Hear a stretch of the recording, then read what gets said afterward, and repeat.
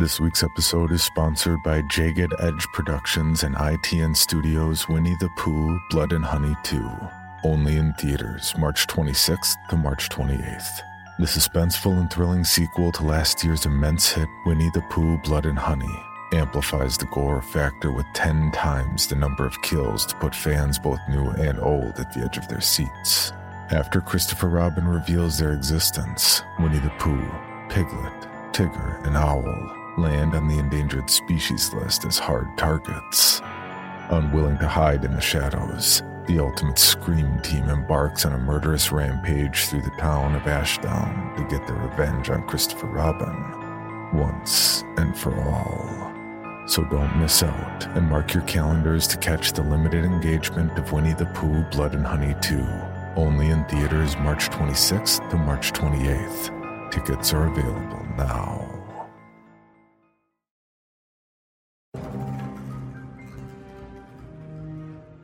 Good morning, afternoon, or evening, and welcome to the Bloody Disgusting Network. The following show is just horrifying. Beware.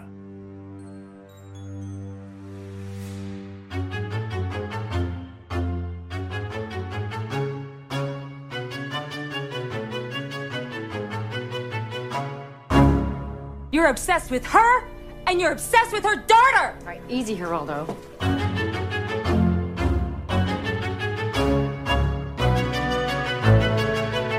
So what do you call two British men desperately looking for the donkey that escaped their barn? Oh shit.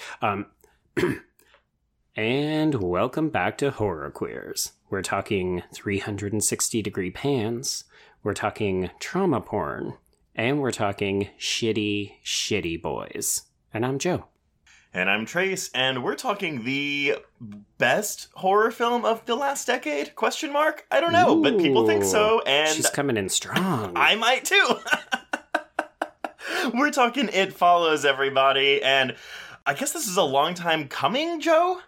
Yeah, folks, you may remember that we did a listener poll back in the first year of the podcast, and this was the most requested film that people wanted to hear us cover, so, you're welcome 2 years later. I remember, well, because we had it on the schedule last year, and then we bumped it. Like, something happened, release date shifted. We were like, oh, fuck, we gotta move something, and that's what happened. And then we were like, oh, wait, that's the reader survey request. Shit. But you know what? It's okay, because this movie just follows you around. It'll come back later.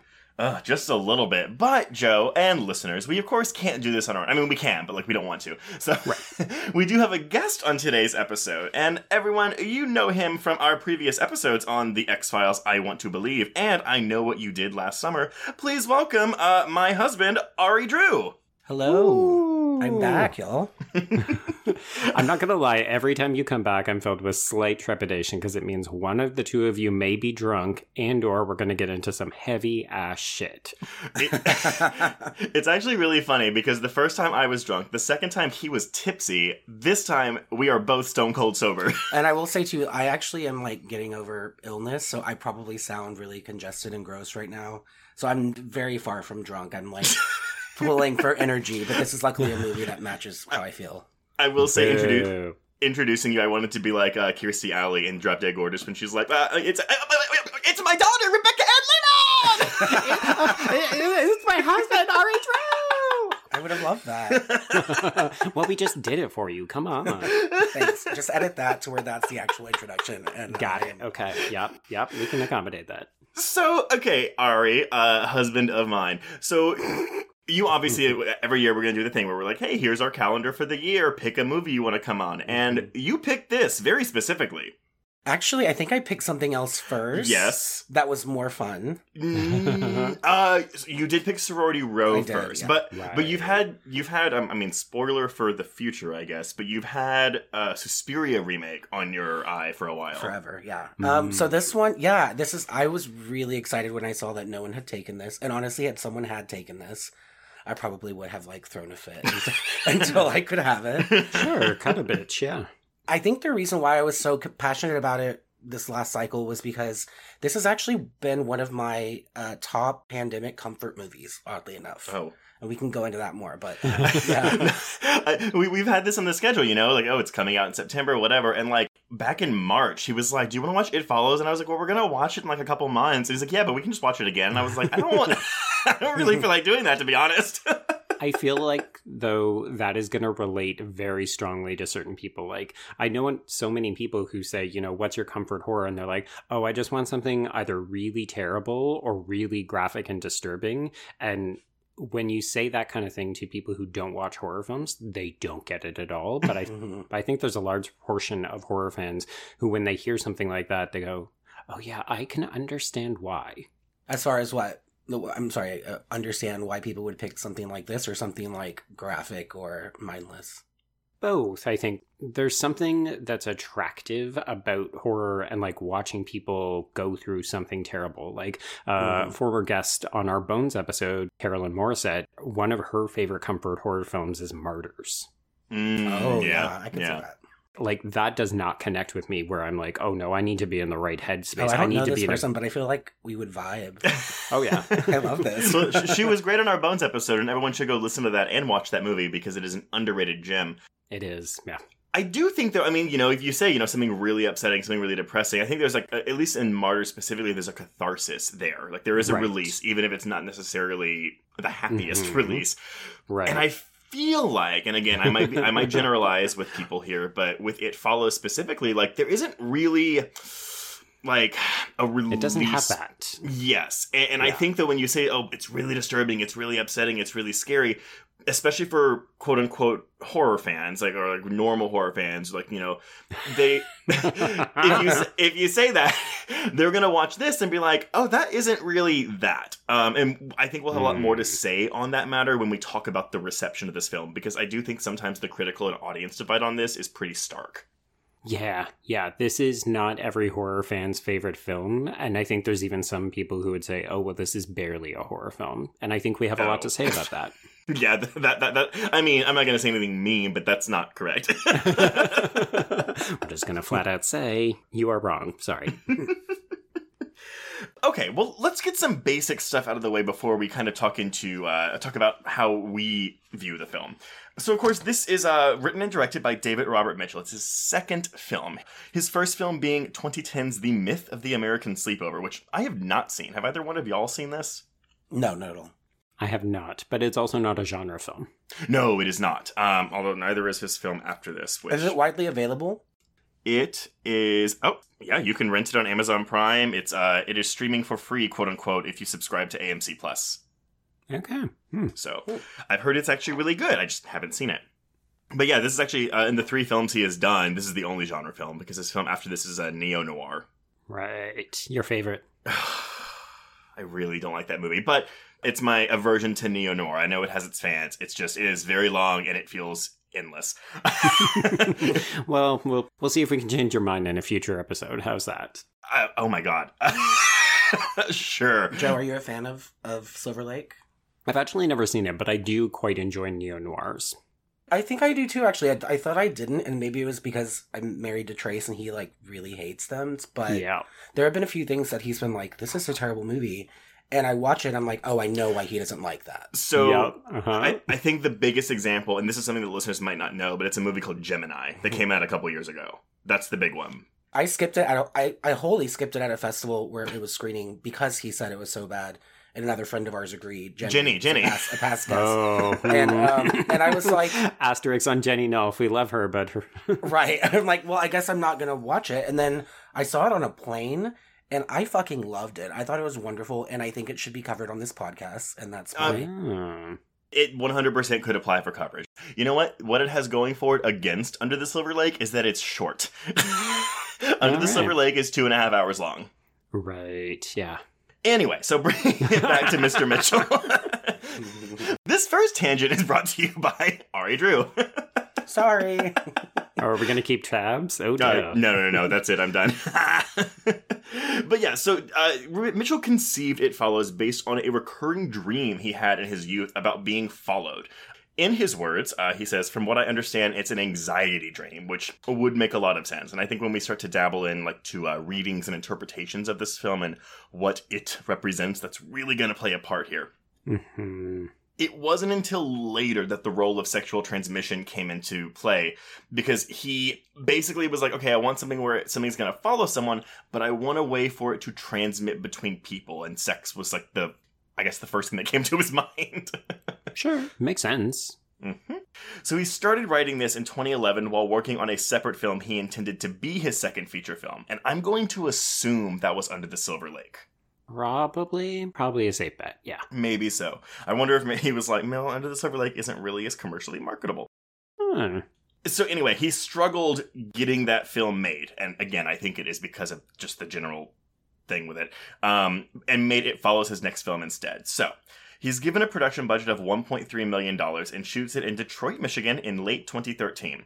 Just some fun technical stuff for everyone. He did use a wide-angle lens when filming for pretty much everything to give the film an expansive look, but I also think that when we're talking about the anxiety and the scares in this film, it is so that we can see as much of like the mise-en-scène as possible so we can track all the extras. Yes, and I have a reading that explicitly addresses that. Yay! He cites the works of George Romero and John Carpenter as influences on the film's compositions and visual aesthetic. The film's monster shot composition and overall aesthetic were actually influenced by the work of contemporary photographer Gregory Crewdson, and I had to look this guy up. Mm-hmm. He's a man who photographs tableaus of American homes and neighborhoods, which, when you watch the film, it's like, oh yeah, that makes sense. Yeah, and the artistry in that photography is actually quite stark but intimate, and it has a weird period aesthetic, so it's very much in keeping with this film. Like the timeless aspect where it's like we don't know when this movie takes place. Yeah, and that's something that people really find fascinating about this particular film. I think we'll all agree with that.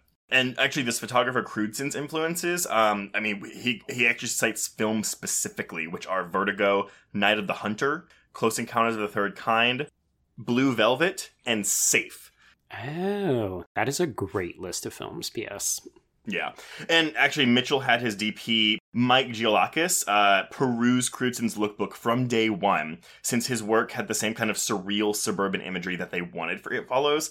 And clearly that impressed some bigwigs in Hollywood, because this DP went on to, well, he's actually, Shyamalan captured him, because he shot Split, Glass, and Old, but he also shot Us and a lot of episodes of Servant, our favorite TV show, Joe. Yes. And the upcoming Tammy Faye Baker biopic with Jessica Chastain and Andrew Garfield, who's also in Under the Silver Lake.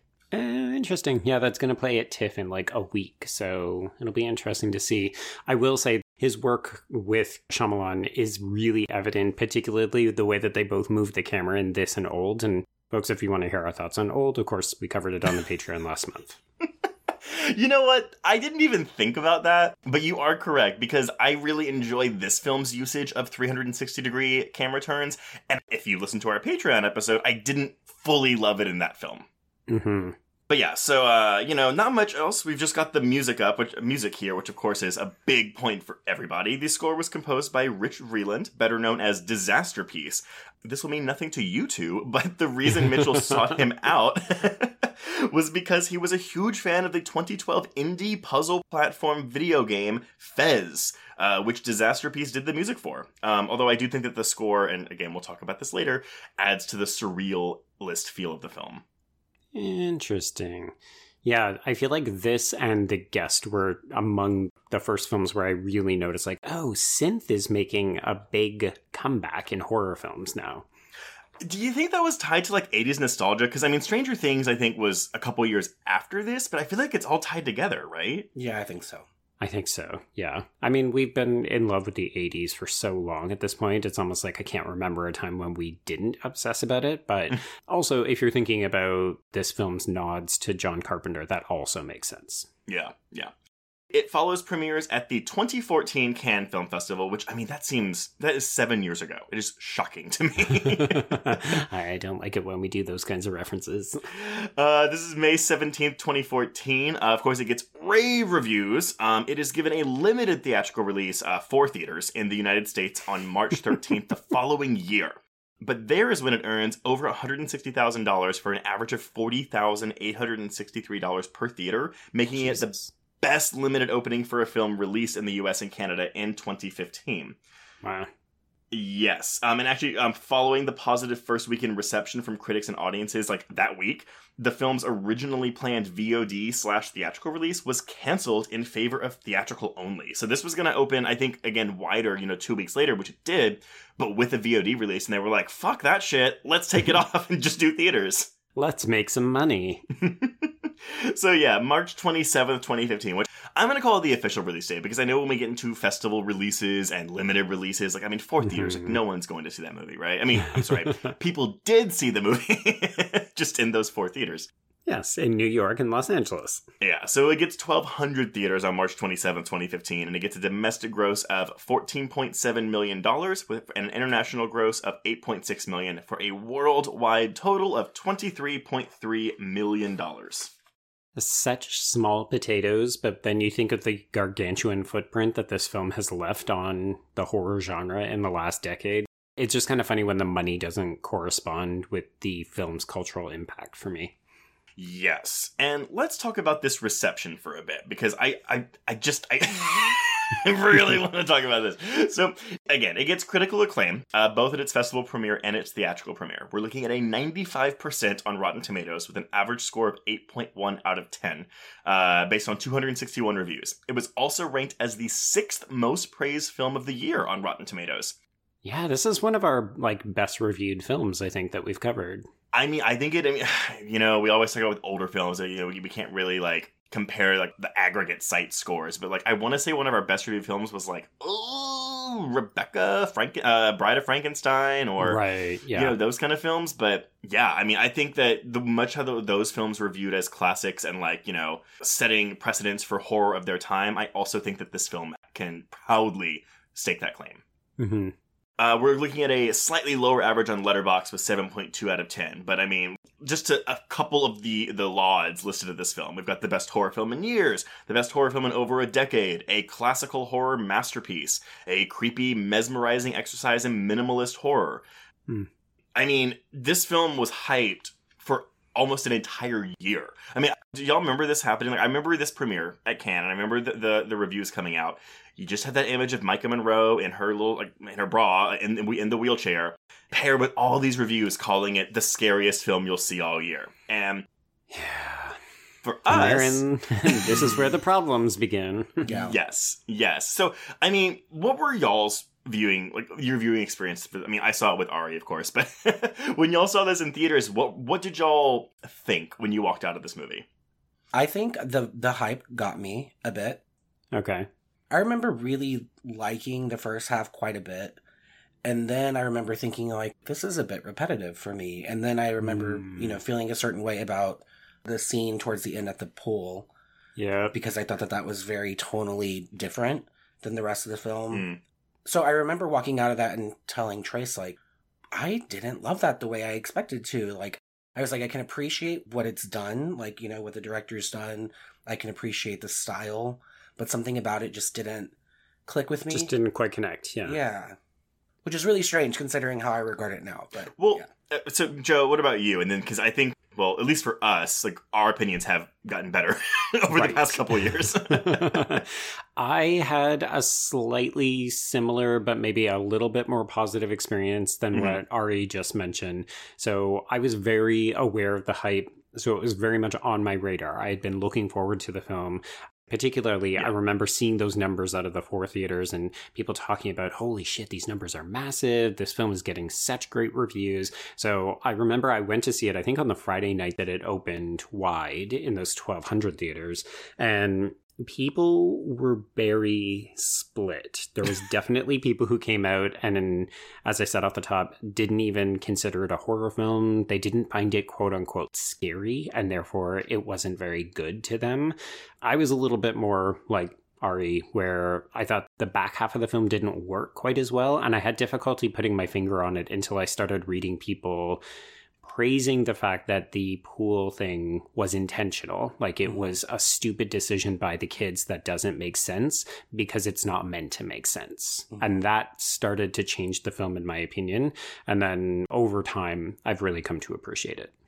Yeah, I think that was my sentiment. And even walking out, I remember being positive about it, but it was really just like, that was not what I was expecting based on everything, which is funny because during the pandemic, I've watched this movie a number of times, and one time I showed it to my mom, and when I go home and visit my parents, I show my mom a ton of horror trailers for films that I feel like she probably hasn't seen.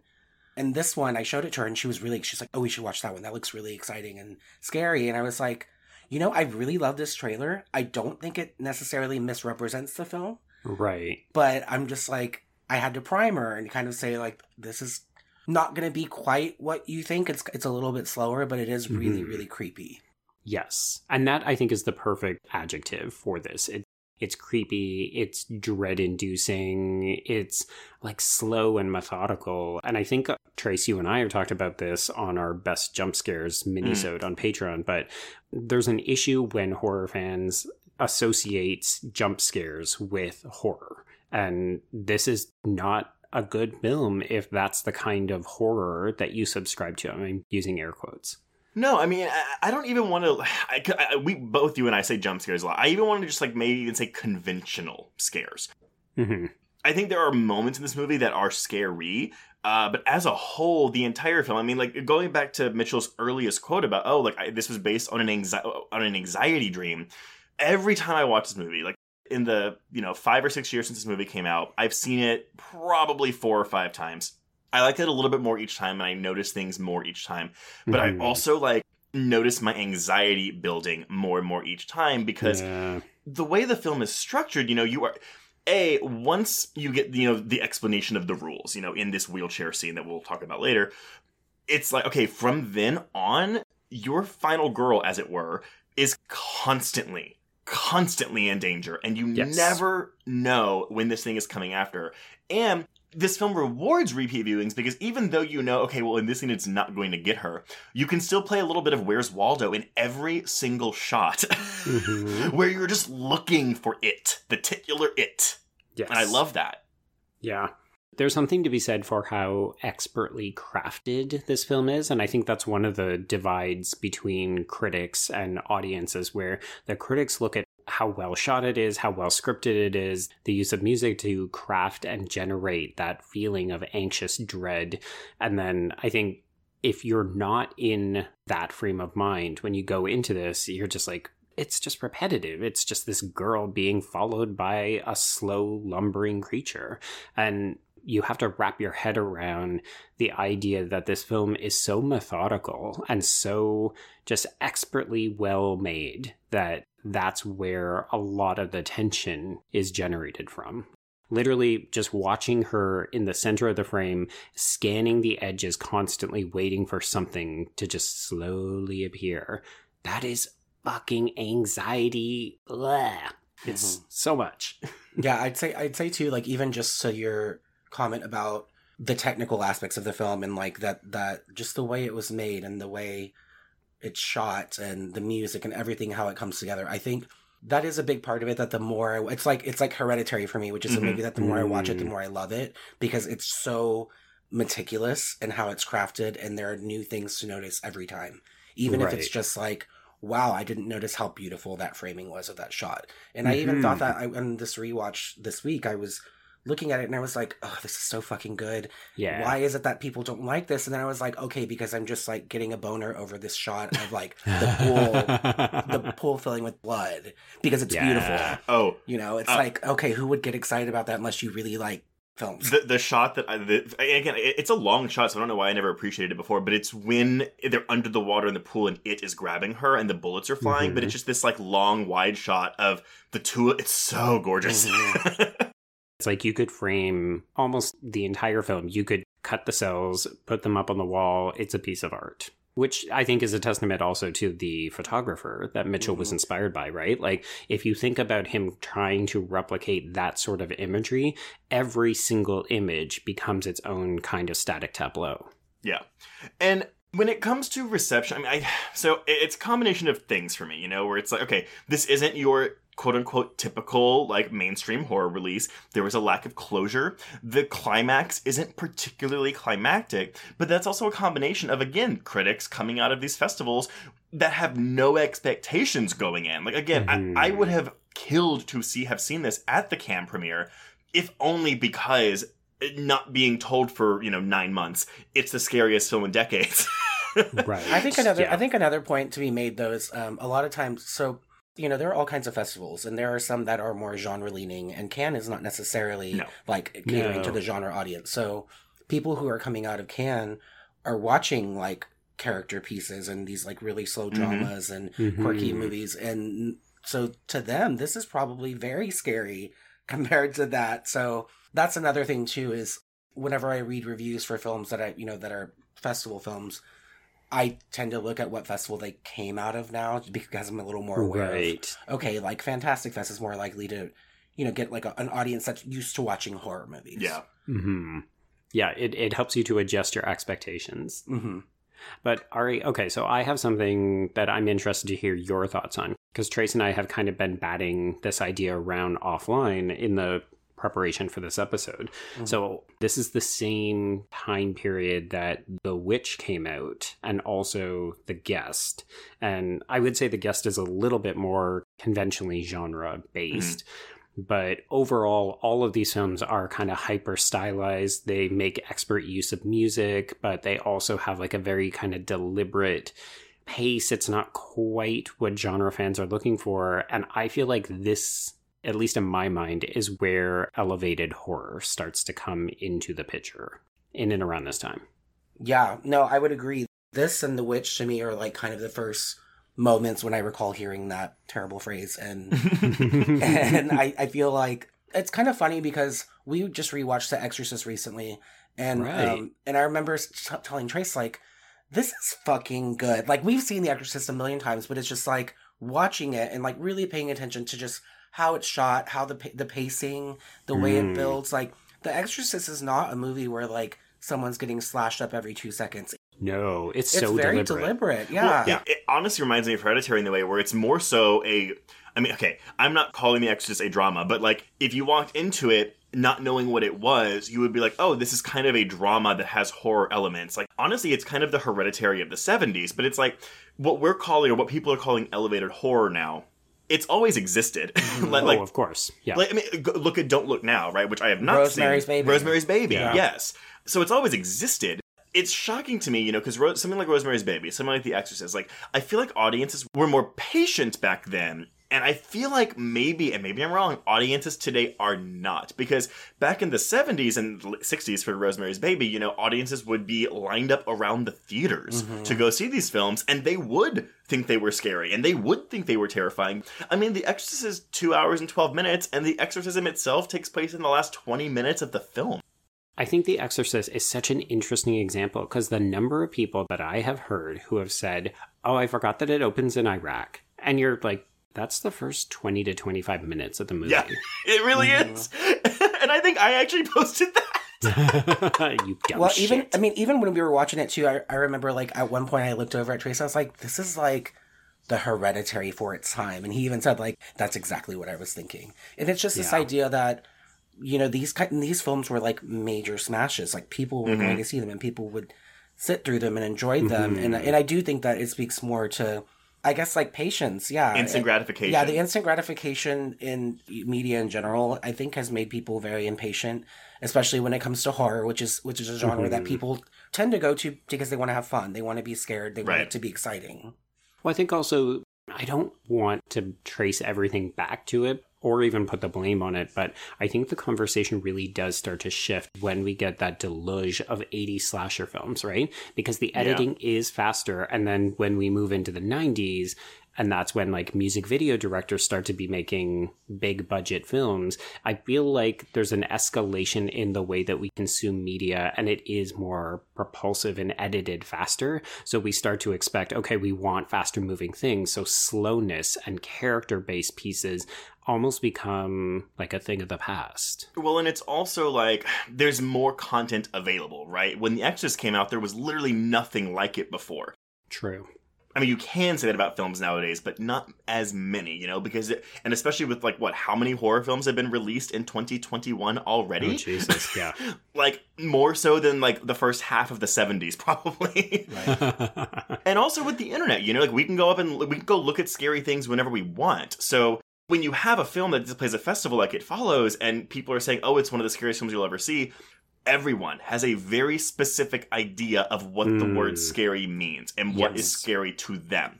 And watching a moody piece that is anxiety-inducing might not be scary for everybody. It might be boring for some people. I think that's actually a disservice to this conversation, the whole somewhere along the lines, the 80s slashery, the fast cuts, more blood, more gore, more explosion, more, look, technology's crazy. We can do CGI. Let's make things look really wild. And, I think all of that, unfortunately, kind of led to this link that people made. That's like the new big budget mainstream horror. So anything that's like that, it's for people who are impatient and dumb. Yeah. And it's like a fucked up connection to make because no, that's not true. Like people like all kinds of different things for different reasons. And so when you get this idea of, oh, okay, we're doing elevated horror now because we're not doing torture porn anymore, because we're not doing shock factor anymore. Right. We're doing a slow build, and torture porn's for dumb people, and elevated horror is for educated people. And I'm just like, I understand where that comes from, but it's fucking wrong, and it's unfortunate because I think it like primes people when you start labeling movies like that to not like them going in. Like they're like, oh, this is going to be some pretentious bullshit. Mm-hmm. And I've heard a lot of people say this is pretentious. Yeah. Oh, absolutely. Yeah. I think you're right. What it does is it not only divides genre fans along particular lines, like, oh, do you like elevated horror or do you like torture porn? You're like, both, thank you. I was about to say, it's like political party lines, right? But so we've got like our Democrats, our Republicans, our Libertarians, and whatever the fuck else there is. Let's adopt a non-binary mindset, y'all. Let's adopt a spectrum mindset. Be a little bit more fluid, you fucking idiots. Come on. But I do think that part of this also, and folks, let me climb up onto this here marketing soapbox. I do think a lot of this falls on the shoulders of the way that these films are also marketed, right? Like when we're using pull quotes from critics that say this is the scariest movie you'll ever see. Well, guess what? No, it's not. As you said, Trace, like that is so fucking subjective. You're not going to be able to deliver that. Well, and here's the thing, too. Like, when it comes to marketing, I'm like, well, they're doing their job. They are getting butts in seats by putting these quotes on there, by making it... Sure. I mean, the trailer... Oh, actually, that's another thing, too, because this film was one of the Drafthouse Selects films, back when the Alamo Drafthouse was still doing that. Mm-hmm. So we saw the trailer for this movie in front of everything. Single... I'm not even exaggerating, because it was a Drafthouse Selects film. They put it in front of everything. If it was a PG-13 film or higher, this trailer showed in front of it. It's amazing that I like this movie as much as I do because of that. Like, we saw this trailer so much. So many times. Crammed down your throat, right? But the hurt factor is, so, okay, like, you market it like the way they did this movie, but then the problem is, you'll get butts in seats that first weekend. Yes. The word of mouth is going to be bad. Mm-hmm. Yes, which... They may be thinking, well, that's how it is. Like, but whether word of mouth is good or not, for the most part, like horror films always do the best their first weekend and then just like tank, 50 to 60% the next weekend. So maybe they don't care. Maybe that's in the industry, like the marketing people is like, it doesn't matter. We just have to get people there the first weekend. That's it. Yeah. But yes, I do think that this is a disservice because I do think that maybe this film, I mean, it was successful, obviously financially, but it wouldn't have maybe dipped as much as it did in its second weekend if it was marketed more to people's expectations of what it actually was. I think the marketing thing too, like that is a point, Trace, like a good point of they're doing their jobs, they're getting people in. And I think that like the whole process around a film's release like should be strategic in a way that it kind of maintains integrity for the film. And I think that that's where the disconnect is because if horror fans, I don't know, I can't speak, okay, I'll speak for myself. I don't like to be spoiled. I don't like to see all the characters die in the trailer. I don't want to see the last shot of the film, Birdman, in the trailer. Like, I don't, Halloween kills, and that's another thing. Jesus Christ, like that's another trailer we saw a million times because of that draft. But we just talked about something though. Joe, was it here or was it on the Patreon? But like, we just watched something and the trailer or the poster has like the last scene of the movie in it. My point is that I think in horror too, that's a really unfortunate disconnect where it's like, let's just get people in because it's to the point now, like, I don't want to open my eyes during trailers. Oh, sure. When I go to the movies because I don't want things that I'm really excited for to get spoiled. And part of that is like, I think about a movie like The Village. Oh, yeah. The marketing for that really, really set the movie up for a lot of like audience disappointment. And I think there are ways to do it without straight up trying to make a movie that's probably more of like a slow-paced story, less bombastic than one might expect. Like, instead of trying to make it look like that, maybe you can just maintain some kind of mystery. Like, I think The Ring did a really good job of that. Oh my god, yes. It was so minimalist, and it was scary as fuck. And there are ways to kind of withhold and still get people in the seats, I think. Also, Joe, the answer to that question was Till Death, the Megan Fox movie, because the poster for that movie is from the last shot of the film. Yes. Speaking of spoilers, I haven't seen it yet, so... You had the opportunity to, and you didn't want to. Okay. This isn't the statute of limitations is not up. Spoiler. Don't make me come over there. FYI, Trace is, and I probably have said this on past episodes, Trace is such a spoiler queen. Whenever we were first dating, it was so frustrating because I'm like, shut the fuck up. I want to watch this movie someday. Don't tell me what happened. Well, because I know it's not right. I know it's wrong. But my mindset is, well, if I tell you something that's like really shocking, then you'll want to see it sooner. You'll want to prioritize it more. No. Oh my god. That's a terrible mindset. I hate that. I know. Studios, hire me for your marketing team. No. Please don't.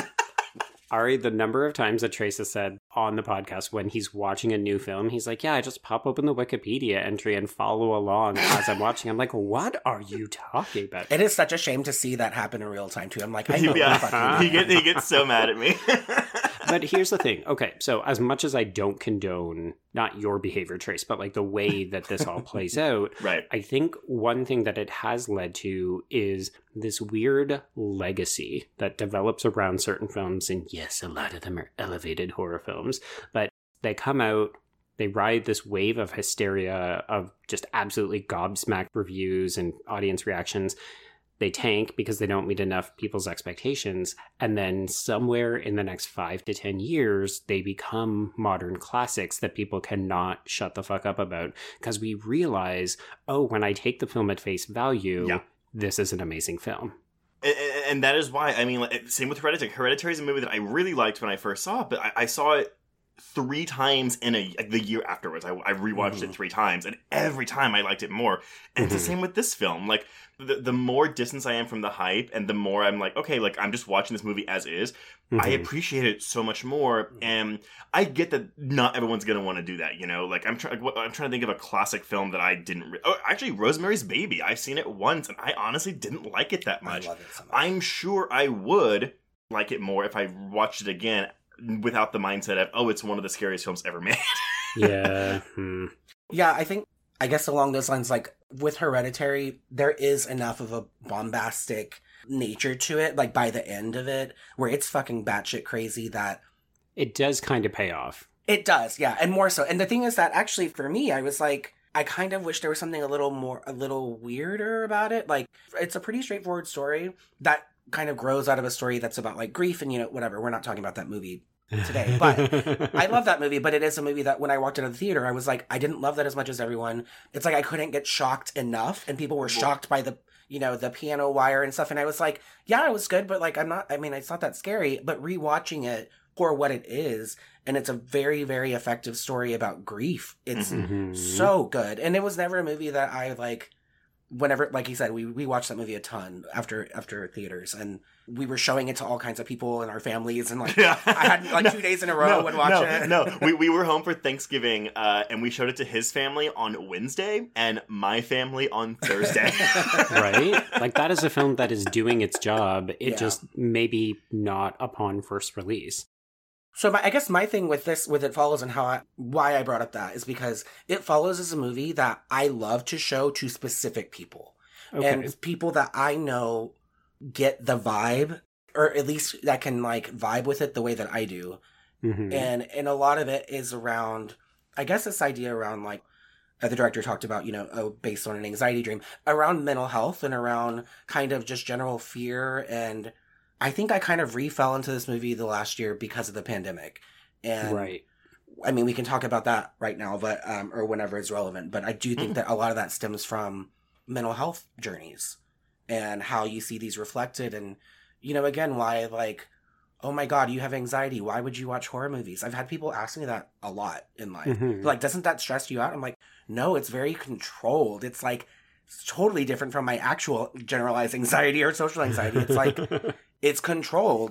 I don't know. It's different. Like, whereas in real life, it feels very out of control, and it's genuinely terrifying to feel like, for no reason, one day, like, oh my God, I feel like I might die, or I feel like I'm chronically ill, or I'm terminally ill, or something like that. There's something about that fear that is kind of like out of your hands and just really terrifying and overwhelming. And it's almost like seeing something that mirrors that, but again, in a controlled way. It's empowering to watch.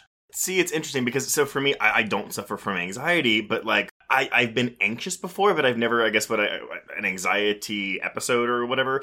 So it's foreign for me, but that is why, though, and especially on this most recent viewing for me, like, I felt the most anxious I felt watching this film. Just, again, even though I know what's going to happen, but I just feel it. And because it's a foreign experience for me, that made it scary for me. So it's like an opposite effect for me. Mm-hmm. Yeah, I think this film is so expert at capturing what that anxiety feels like. So that I think, Trace, what you're talking about is that even though you don't suffer from this in your quote unquote regular life, right, the film is so good at encapsulating it that you're actually getting a sense of what people who do suffer from it feel like. That is a much more eloquent way of saying what I was trying to say, so yes. I couldn't think of the words, but yes, no, you're 100% correct. And that's why I respect this movie so much, because, I don't know, it's like giving me a taste of it, but like, I don't have to actually like live it. It's that controlled bit, right? Yeah, absolutely, yeah. Because what I'm fascinated with, and you know, I feel like we talked about this a couple of times this year. I feel like we'll talk about it a couple more times this year. We have struck upon a couple of films that are really great at balancing a number of different, sometimes conflicting sounding readings. Like we experienced that with Daniel Isn't Real. We've got a great film coming up in a couple of weeks that I'm not going to spoil, that we spend a lot of time talking about. So some people find a fairly straightforward, simple reading where this film is saying, yep, it's like a PSA about safe sex, kind of like you said, Ari. And then there's a reading that I found from Tatcha Lane in a piece called Traumatic Horror Beyond the Edge, It Follows and Get Out, where she is talking about this film as evidence of trauma. So the way that you experience trauma and then you continue to relive trauma through various episodes and it never really goes away. And then Ari, you're saying, oh, this is like anxiety and living with being anxious. And then, of course, there's that fear of mortality and getting old and like what it means when you finally come to the realization that one day you will die. So, okay, no, I watched it this time as like, yes, the it is like creeping death. And Ari, what is that Big Mouth quote where it's like, death is completely random and uncontrollable and it lurks around every corner. And it was like, that's it. That is the it and It Follows. Says the mother to her child. Says the mother to her. Oh my God. Plug for Big Mouth. It's funny. Also tackling mental health in a very accessible way, so right? Joe, like I'm glad you brought up that reading too, because again, one thing I think why I picked this film again is because it resonates with me on so many levels. On the trauma level, like I absolutely feel that too, and trauma, you know, it's like your fight or flight system is fucked whenever you have trauma. It's frozen in the time where you were first dysregulated in that way, where you were violated or when something really terrible happened, and I think that's what this movie really does a good job of kind of conveying that too, that like constant hypervigilance and your reactions to any stimuli, like anything that feels related to that, you start freaking out and it's out of your control. And that's definitely a really, I think, accurate reading too. I actually like that you say too that time freezes in that moment, because again, when we're playing with timelessness in this film where we don't know what, I mean, granted, you know, the director has said, you know, it's to give it the dream logic, you know, we're in a dream, so it doesn't, like, nothing really quote unquote makes sense. But if we're also going with a trauma reading, yeah, if time freezes when you experience trauma, that plays a part in the timeline of this film as well. Yeah, and Tarja Lane actually elaborates. So trauma is not merely an event from the past insofar as it is felt as an impending catastrophe always about to happen. Which, yes, just that fucking line, I'm like, okay, now I'm anxious, because that is horrifying. Yeah. I mean, it's awful. And when we talk, I mean, like, I pulled the quote that Yara says from The Idiot at the end, but like, you know, I try to do so much because I've never read Dostoevsky's The Idiot. But, don't worry, neither has she, because she's only reading from the first 20 pages. Oh my God. Okay. Well, no, because there's a couple, like, I found a couple pieces that were like, oh, there's not really any meaning for it in this film. It's just there, except for that last line that she says in the end, which we'll talk about later. But yeah. Well, I think the lines that they highlight, are very, very relevant. So there you go. Movie. Really relevant. Like, speaking of multiple readings, so I guess, like, so for me, it was like the anxiety, I got that. I think that was kind of my first reading when I first saw the film. And then it was more like depression and just any kind of, like you said, like trauma is one situation, one PTSD, something that someone's experiencing that is really impactful in their lives that leads to this hypervigilant state. Mm-hmm. And then there's something else about it though, and it's dread. Yes. Like, and with the pandemic, like this movie really, really reflected dread in a way that I had not experienced until the pandemic. And I honestly can't think of the last time, but it's not like full on nihilistic, but it's kind of like, if this is going to happen to me anyway, then what does it fucking matter? And that's a really hard thing to feel and think. And it is scary because it's kind of like, what do you do with your life then? Like, what do you, and I think that this movie reflects that in a way that I really resonated with, because, in a global pandemic, the idea is like, even still now, like I think regularly, like, is this going to ever go away? Like, is this ever going to be normal again? Are we ever going to be okay? Am I always going to have to fear getting this virus, and it's something that I would actively think about all the time. And again, we're home, and I'm watching these movies all the time, and I find myself gravitating towards these very like bleak films that are a little bit like, like you said, the way this movie ends, it's kind of anticlimactic, and it's a little bit of like an acceptance of that. And I think in a way, the only other movie that I've seen that made me feel like this was She Dies Tomorrow. Oh yeah. But that movie too, like I love that movie for the same reason, and it wasn't even made with the pandemic in mind, but it reflects it so beautifully that for me, I was like, oh my God, I feel seen. And seeing It Follows now, it has that same feeling for me where I'm like, thank God, like someone has to feel this somewhere. So if you're out there and you agree with that reading, please let me know, because it's very comforting to know that that's a thing that people experience in times like this. I mean, and as we've said, there are many readings for this film, and if we want to even use like the quote unquote basic STD reading, I do think there's a reading of HIV and AIDS that could be read here, especially if we want to like compare it to like the height of the AIDS crisis in the 80s of like, this is a disease specifically for gay men that's constantly following this community around, and you don't know when it's gonna get you. So yeah, and the creeping sense of dread that any person you encounter could be the person that attacks and ultimately kills you. Yes. Mm-hmm. Yeah. I mean, actually, and even with Hugh / whatever his real name is in this movie, what is the urban legend? Yes. Well, what was the urban legend where it's like AIDS Mary? Yeah. Where it was like a woman would go around sleeping with men, and the next morning she would like duck out of the apartment, and they would wake up, and written in lipstick on the mirror would be, "Hi, you have AIDS now," or whatever. Enjoy. And that's basically what Hugh / Jeff does to Jay in this movie. Mm-hmm. Mm-hmm. Yeah. It's, I mean, again, that idea of constantly being hypervigilant and having, whenever it does impact you, when you are touched by this dread, whatever form it is, it's like, what do you do with it? And I love that we see Jay kind of like going through different phases and like breaking down and then like isolating herself. Like even there's a part where he comes to see her and she's like in her room by herself, like everyone else is downstairs or whatever. And this is after she's already passed it on to him. And so I mean things like that, like watching it with that reading in mind, it really kind of changed my experience about it. And in a way it made the ending, which again can feel very ambiguous and like bleak, kind of, I don't know, like oddly positive and hopeful in that a lot of these things are easier to handle when you have someone with you who gets it. And so by her giving it to a friend that she's known a lot of her life, and they're holding hands and walking together, and it's kind of like, all right, this shit's gonna come for us, but at least this person's here with me. That's kind of how I read it now. And I know you could probably read it in a lot of other ways, but that's how I choose to be hopeful by the end of this movie. And this is the viewing where like I actually detested Paul so much for so much of this film. Terrible. So like even with the ending, like in the past I have had that similar like reaction to her. I'm like, okay, well at least she has someone, like they're probably gonna die. Like I mean, because that's the thing, right? Like in this movie, even if you pass it on, like you are constantly for the rest of your life going to be worried about this thing. Like so I was like, okay, cool, yeah, like that's nice, like she has someone to be with. But then like this whole time I was like just paying attention to Paul's every reaction, like everything. Keir Gilchrist does a very good job in this film portraying who is meant to be kind of the nice, sensitive friend, right?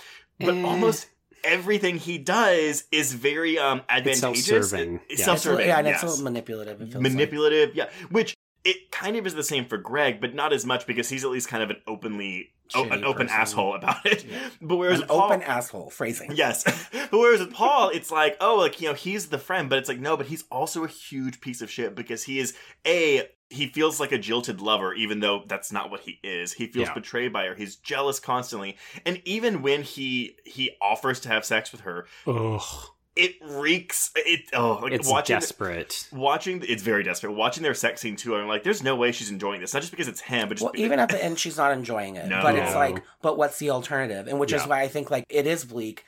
It does reflect that reality of like, okay, well, sometimes like the person that relates to you the most is someone like is not someone you want. Like I would love it if Trace knew what that felt like. Yeah. Like to feel like the world is ending all the time, and he doesn't. And sometimes you just got to find that wherever you can. And that's like, which is unfortunate that I think that that's what happens to this character by the end. I do think it's like, it's sad. It is sad. And I don't read Paul as, awfully as y'all do. I think he's like a socially awkward, like kind of like a pitiable dude. Yeah. And who's just like a nerd, and he always liked her. I don't know. It's not that flagrant to me. I don't think he knows he's a shitty dude. Like, I don't think so he's either. malicious about setting it up. But yeah, I find it so hard to read him as anything other than predatory. Like, he's capitalizing on her bad situation to get the thing he's always wanted. Yeah, I was even throwing the term incel around in my head, but that's not what he is. Yeah, but it was like kind of in the ballpark of incel is how I was watching. But think of it this way, like ultimately he's literally saying like, yeah, I believe you. I know this is real. Yeah. Give me your virus too, and we'll have it together. Right. That's how much I love you. And I believe that that's what he believes. Yeah, no, you're right. I don't disagree with that at all. Mm-hmm. And Mitchell is actually on record because people have asked him about the Paul character and how this interaction goes down. And he said, well, he is a teenage boy, so he's dumb enough to think, oh, sure, I'll sleep with this girl that I really like. And I haven't really thought about the fact that this will then haunt me for the rest of my life. Paul's just he's a bit dense in that way. Well, thanks, David Robert Mitchell, for ruining my suggestion that he's not a piece of shit. Your reading is always valid because you can make the argument. Author intent does not matter once it leaves the creator. Also, I don't like relate to Paul in this movie, so I don't care either way. That's fine. That's fine. Oh, man. So, how about we talk about a couple of specific scenes? And if we want to bounce around, that's fine. But I think there's probably key things in this film that are going to stand out that we want to address. So, Ari, why don't you kick off your thoughts on the opening of the film? Yeah, I was going to say, I think like if anyone was going to talk about a scene from this movie, the opening is probably the first that comes to mind. So it is good. One of the most effective and creepiest openings in a horror film in the last 3-4 decades. Wonderful. So this is a line from Tarja Lane's article. She has a couple of critics that she names. They address the openings that often cover the whole film in a nutshell, offering watching instructions that give the spectator a sense of what the inner dynamics of the film will be by setting the tone and the atmosphere that prepares people. So thinking about that specifically with this film, the tone and the atmosphere that is set in this opening is best characterized as haunting, anxious anticipation of a threat that seems to come from all directions at once, and of which there is no escape. I mean, the way this sequence is filmed. So, I mean, we have a single take, right, of this girl running out of her house. I love that we don't see it. Mm-hmm. Obviously, if you walk into the movie, imagine walking into this movie not knowing what it was about, right? It's just a girl running in a circle. Well, and I love that she's like running in like a circle, like to get around this thing. It's so good. I love too, there's like a shot where like, I think it's when she's on the beach already, but it like goes back to her car. Yes. No. But it's like, but you don't see anything. And probably later in the movie you would see it. But like, I just love that it does that because in hindsight, when you rewatch the movie, you're like, oh yeah, it's there. And here's the thing too. Let's talk about what a lesser movie would do. A lesser movie, let's say during the rule explanation scene when Jay is in the chair, it would maybe flash back to that beach scene and show that same shot with it walking towards this girl. Right. Yeah. To be like, just in case you didn't know what was going on in the first scene. That is so funny because I've actually never read that as being what you're talking about. I always take that as she knows that it's coming, and she's just staring into the abyss. Like, she has tried to protect herself by putting her back up against the wall being the water. Yeah. And in this case, she's just waiting. Like, to me, it's almost scarier knowing that she knows it's coming, but that it's not even there yet. I think it's scary either way. And of course, I mean, we also don't know. Because the next time it cuts to her, it's daylight. But that makes it scarier, right? Because we don't know. But for some viewers, that is not scary. That is frustrating, right? and I mean, so this is of course, not us. No, not us. But no, this is of course when we get the title track, the opening track, "Heels" by Disaster Piece, and it pairs with the clink, clank, clink, clank of her heels on this concrete, which it's just. Mm-hmm. As Ari said, it is one of my favorite opening scenes of horror, like, of all time. We do this thing kind of regularly between ourselves and whenever we have friends over, but like if we've been drinking or whatever, we'll do this thing where we'll like alternate picking videos on YouTube to watch, and typically I pick music videos. But we'll do horror scenes. Well, yeah, we'll do scenes or we'll do trailers, but this is one that recently I've picked because I love this scene. This scene and the school scene. The classroom, yeah. Well, it honestly feels like it could be a short film. Like, you could just make this. You would have to do a little bit of exposition so that people understand she is actually being haunted by something.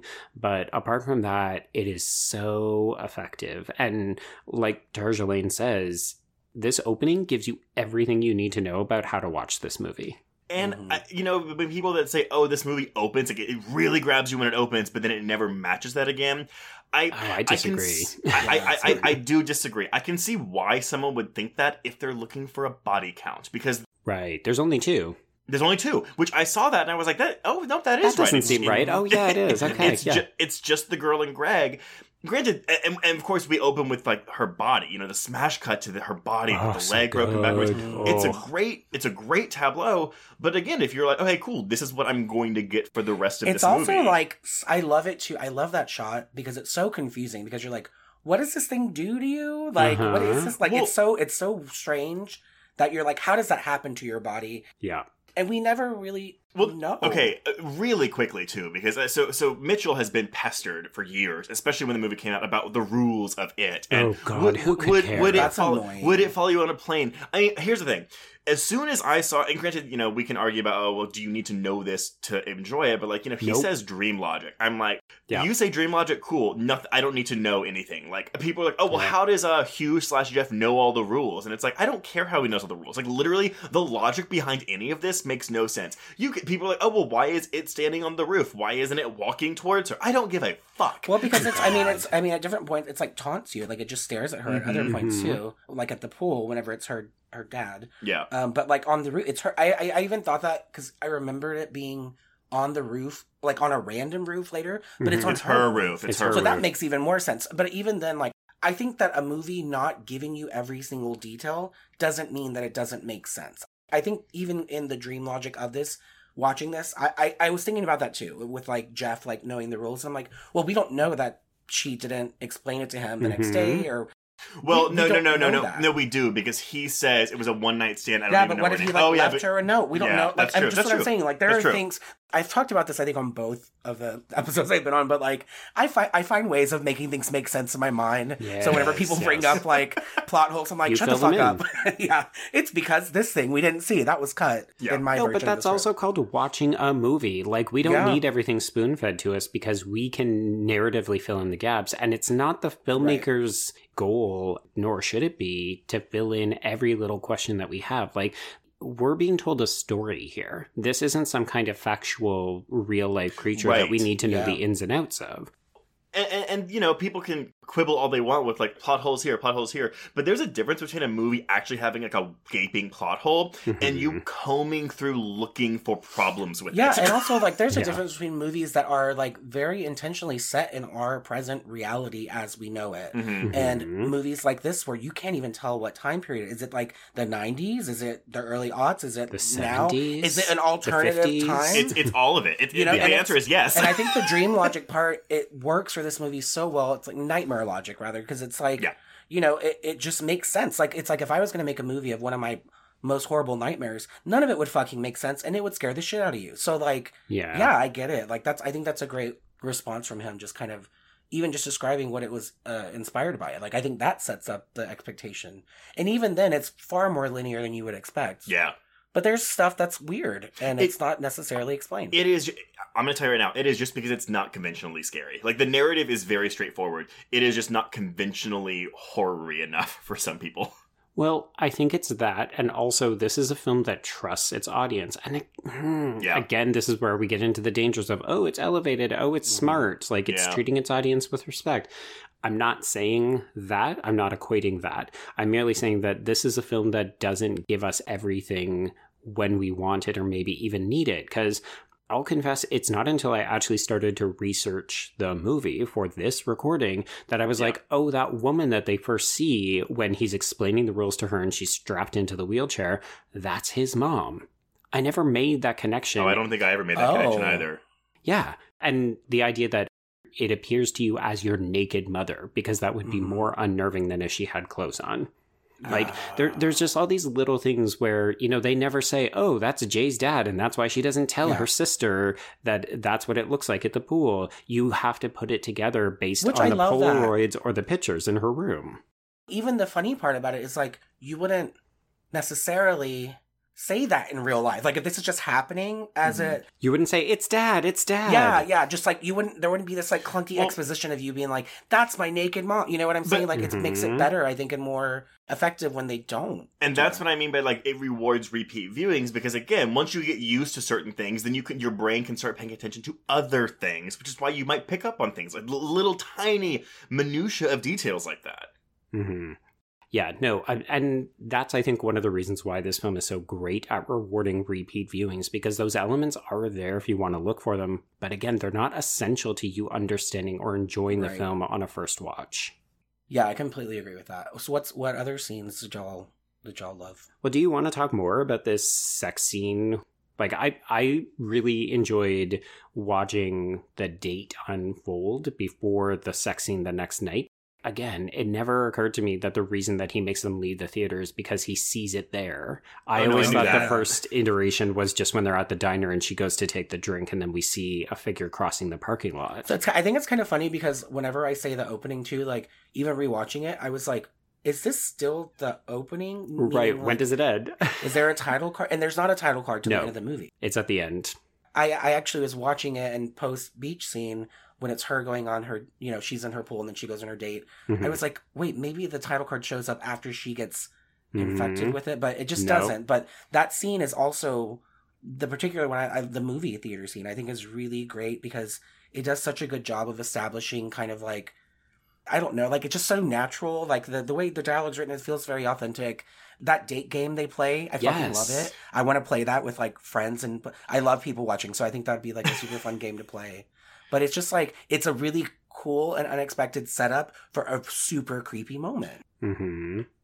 I don't have an answer to this, but if listeners, because the movie they are seeing on this date is Charade with Audrey Hepburn and Cary Grant, and I would love to know if anyone thinks there's any significance to that. Yeah. I think one of them is a liar in the movie. Like, the whole thing is a ruse. Yeah. So, that actually makes sense. Yeah, because Cary Grant goes through 3 or 4 different identities in that movie. Oh my god! There you go. And you love that movie.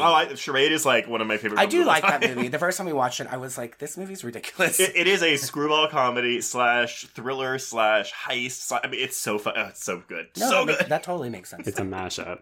I do love these opening scenes too, because they very clearly establish a sense of voyeurism. You know, obviously we're watching a movie, but anytime characters themselves go to see a movie in a movie, it's like we're looking for meaning in the film that they're watching, unless it's to establish a timeline. But even when she's in the pool and she sees the neighbor kids staring at her, there's this element of like people always watching other people, which will then cue us to be like, you need to be watching people because it could always be it. That's actually a great point because I never remembered that part of the kids. The boys? No, me too. Me too. I was really like, what? I was like, is this like a director's cut?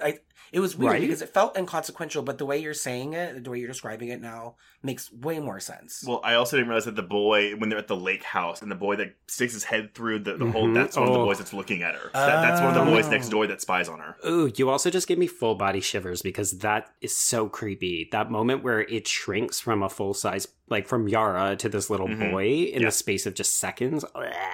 Well, and also, like, I mean, again, I forgot the scene when, like, when she's in the bathroom looking at her genitals because she's, like, looking for signs of STDs. And there's actually a good jump scare where something hits her window.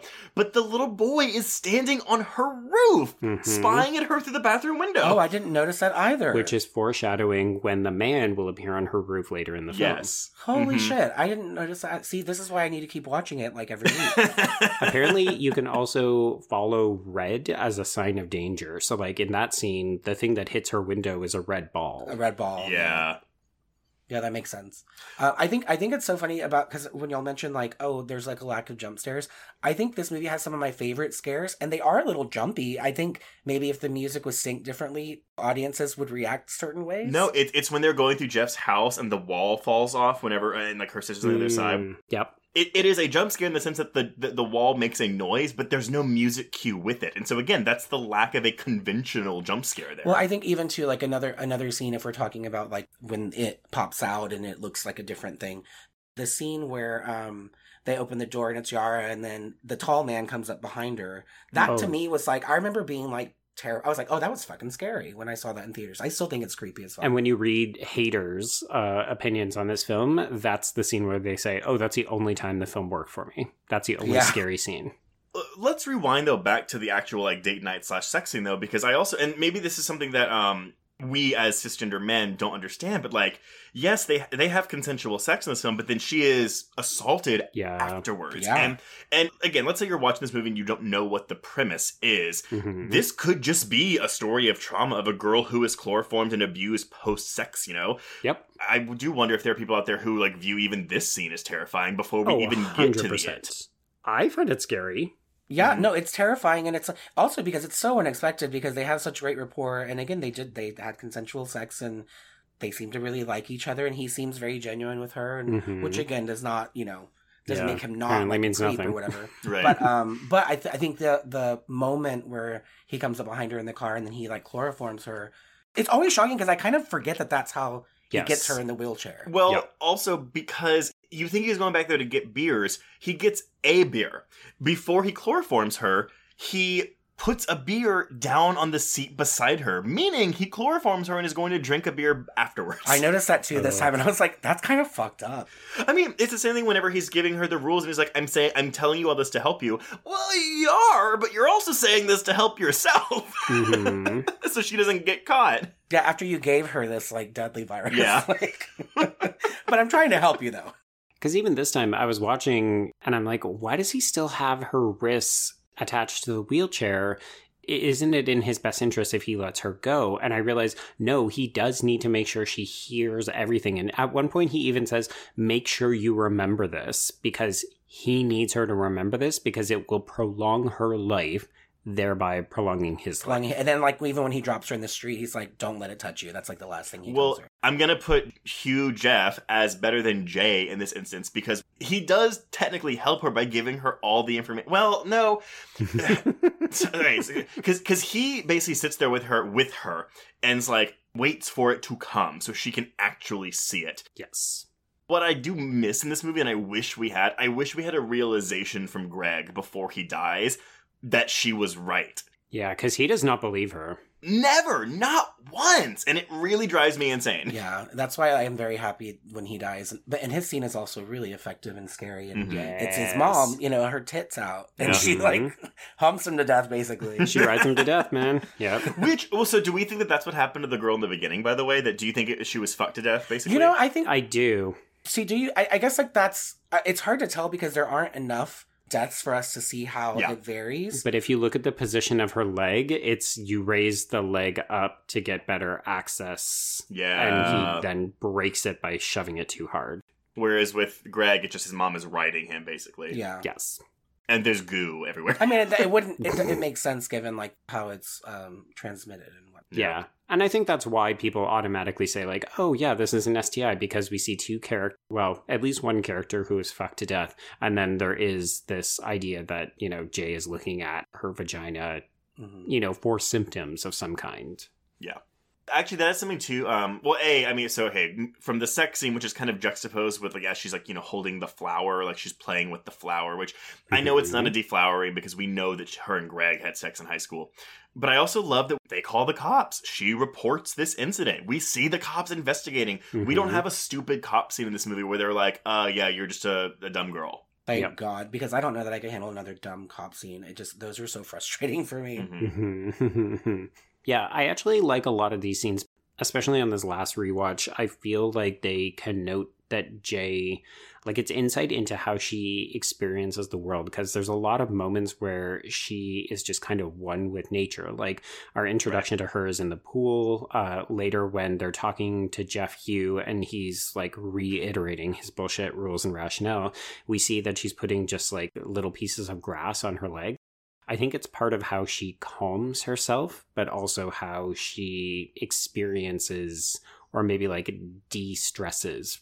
I'm glad you brought that up, because that's a really, that's like a therapy tactic for, like, anxiety and whenever you feel dysregulated. It's like mindfulness, and so it's connecting with and I, again, this is what I do normally, but but mindfulness is, like, different ways to do it, but a lot of it is, like, orienting yourself to your surroundings, and she does that quite a bit, and it looks at first I was like, oh, it looks like she's dissociating a bit, but I do think maybe a lot of it is grounding. Like, you could read it that way, and it makes a lot of sense, considering she just experienced, maybe it's something that's always comforting for her, because she's obviously doing it before she gets assaulted. Yeah. And yeah, I like that you brought that up, because it is like I could see that as being, like, a good little coping mechanism for her. I do want to commend Micah Monroe in this film too, because Joe, I don't know. You hate her. Well, no. No, I don't hate her. But there was something we watched with her, I guess. But I was like, she kind of gives the same monotone performance for me in everything she does. And I was thinking of this, Independence Day Resurgence, and something else. Maybe even The Guest. The Guest. The Stranger from, what's that channel that's no longer in existence with the short? Oh, yes. It was her and Dane DeHaan. Dane DeHaan, yeah. It was the Quibi show. Oh, right, yes. / you string them all together and it's one movie. It's fine. I liked her in that, and I liked that movie. But I was like, oh, she kind of does the same stuff. And the one movie I saw where I was like, oh, thank God, she's doing something different was Greta. Yes. Because she plays the kind of wild best friend to Chloe Grace Moretz's, like, straight girl. But watching this, again, like the 5th or 6th time, I was like, oh, man, she's really good in this. And when she is afraid, like, I feel afraid. Like, she like conveys fear so well in this movie. Specifically the scene before we get the kitchen / tall man scare. Like, it is just like, oh, God. Oh, she's so one of my favorite moments with her performance, and I love Micah Monroe, but one of my favorite moments is when she's in the hospital. I believe it's after the car accident, after she steals Greg's car and to escape the beach. Right. She wakes up and is looking over in the hallway, and she hears footsteps, and she, like, there's, like, a tear that just drops out of her eye, and she's, like, terrified, and then a nurse walks by. That hospital scene, is so effective. Is so scary. Yeah, it is super and scary. I love it. Like, there's no scare, though. Like, nothing actually happens, and you're like, no, but it's all there. It's like, it's always happening. That's the fucked up part. It's like, it's always scary, because you're just like, anything can be interrupted by this thing, and I think that's what makes this movie so actually scary and effective. And it's like nonstop scary to me. And that actually gently foreshadows how Greg is going to go, right? It's when you go to sleep or when you're incapacitated in bed, that's when it's easiest to get you, right? When you have to close your eyes, when you can't escape it because you can't move. Well, that's the thing, too. I was like, I mean, again, like, if I was in this movie, if I was a character, I do not know how I would ever be able to sleep again. Like, I have no idea at all. Yeah. Because one of the other genius ideas of this is that no one else can see it. Yeah. So it's not like you could post a watch, which again, I think actually lends credence to your reading, Ari, of a hopefulness at the end of the film, because now there's 2 of them. So hypothetically, one of them could sleep and the other one could keep their eyes a watch. I mean, honestly, if this was me, I'd be fucking all my friends and be like, okay, we're all going to see this thing. And until we die, we're going to, it's like, we might as well accept it. Oh my god, guys, I went to a circuit party. You'll never believe what happened. I mean, honestly. Oh, yeah, that was something too. At a festival or something, someone asked, I don't know if it was a man. Someone asked Mitchell, like, oh, like, would you be protected from it if you fuck someone of the same sex? Or, and there was something else. If you used a condom. If you use a condom. And he was like, yeah, you can pass it. Literally, just any kind of penetration, doesn't matter. Mm-hmm. He's like, but what about blowies? What about a handy jam? But I'm like, why are you going through these kind of, who cares? Yeah. People just want to ruin the fun.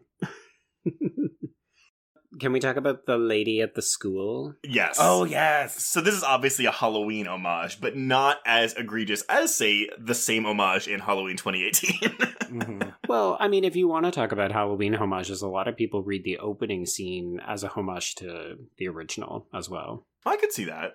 Oh, yeah. Because so much of this film is actually about the quote-unquote safety of the suburbs and how nothing can get you there, right? Yep. Mm-hmm. Which is especially important that it takes place in Detroit, and there is the reference to 8 Mile later in the film. But yeah, absolutely, this school scene is very much like, I'm looking at the window and daydreaming, and holy shit, what is that? I saw someone talk about how it's like, the reason it's an old woman specifically in this scene is because she's in school. And it's like, oh, you're going to all this hard work and stuff in school to, like, do something. Well, this is going to be you soon, is this old hag. Which I was like, oh, that's such a, like, again, if we're talking about how it is trying to, like, get in your mind before it kills you, that's such a great way of doing it. Well, I think there's also something extremely unnerving about an environment that should be populated almost exclusively by young people. Mm-hmm. And then there's this very elderly woman who should be standing out and causing a big scene. Like, everybody should be reacting to her. And the fact that no one does is like, wait, what's happening? Oh my God, am I the only person who can see that? And shit. It's another part, too, where voyeurism is kind of thrown in there a little bit, because Greg at the beginning of that scene is staring at her. Yes. And it's just like, and I noticed that today, I was like, God, what a fucking creeper. No, Greg is the worst in this movie. This is also where, again, we get a lot of this camera work where it's like, whether it's a 360-degree spin and by the time we get back, it's closer, or we're cutting away and back and it's closer. Like, there's something so unnerving, so fucking terrifying about that. Mm-hmm. Oh, yeah. Because the scene goes on. I mean, it's not the longest one that we'll get of this, but it's the first one, so it's very memorable. Mm-hmm. She is so far away when we first spot her, and then we get to watch her walk across the entire quad until Jay is finally like, oh, fuck, I can't take this. I gotta get out of here. And this bothers me, actually. There's another movie I saw recently where this happened, but where, like, she's in a college. Okay, why is this fucking professor being like, Miss, sit down? Excuse Or like, me. I'm like, me. no, ma'am, we're paying you. I can get up and walk out any fucking time I want. Look, I wrote in my notes, this is college. There's absolutely no reason the teacher should scoff at her for walking out of class. Bitch, this is a college. Ma'am, this is a college. I think except for the fact that the door is right near where she's speaking, so she's like, I'm trying to read you bitches T.S. Eliot here. Can you please pay attention? This poem is very significant. Because P.S., the poem is about getting old and dying. Oh, well, there you go. Oh, well, there you go. See, I don't listen to that shit. I mean, neither do I. I try have to look it up. Yeah, I mean, y'all can do the research. I'm just here to talk about, like, my existential dread and depression and anxiety. In that case, I'll just give a shout out to Henri de Corinth, who did a blog post on Mitchell's It Follows Literary Illusions, where he talks about this as well as Dostoevsky's The Idiot. So that's where I'm pulling that from. That moment, too, where Jay runs out into the hall, and when she realizes, like, she's like, hello, and then the two girls, the woman's in front, and the two girls are like, yeah?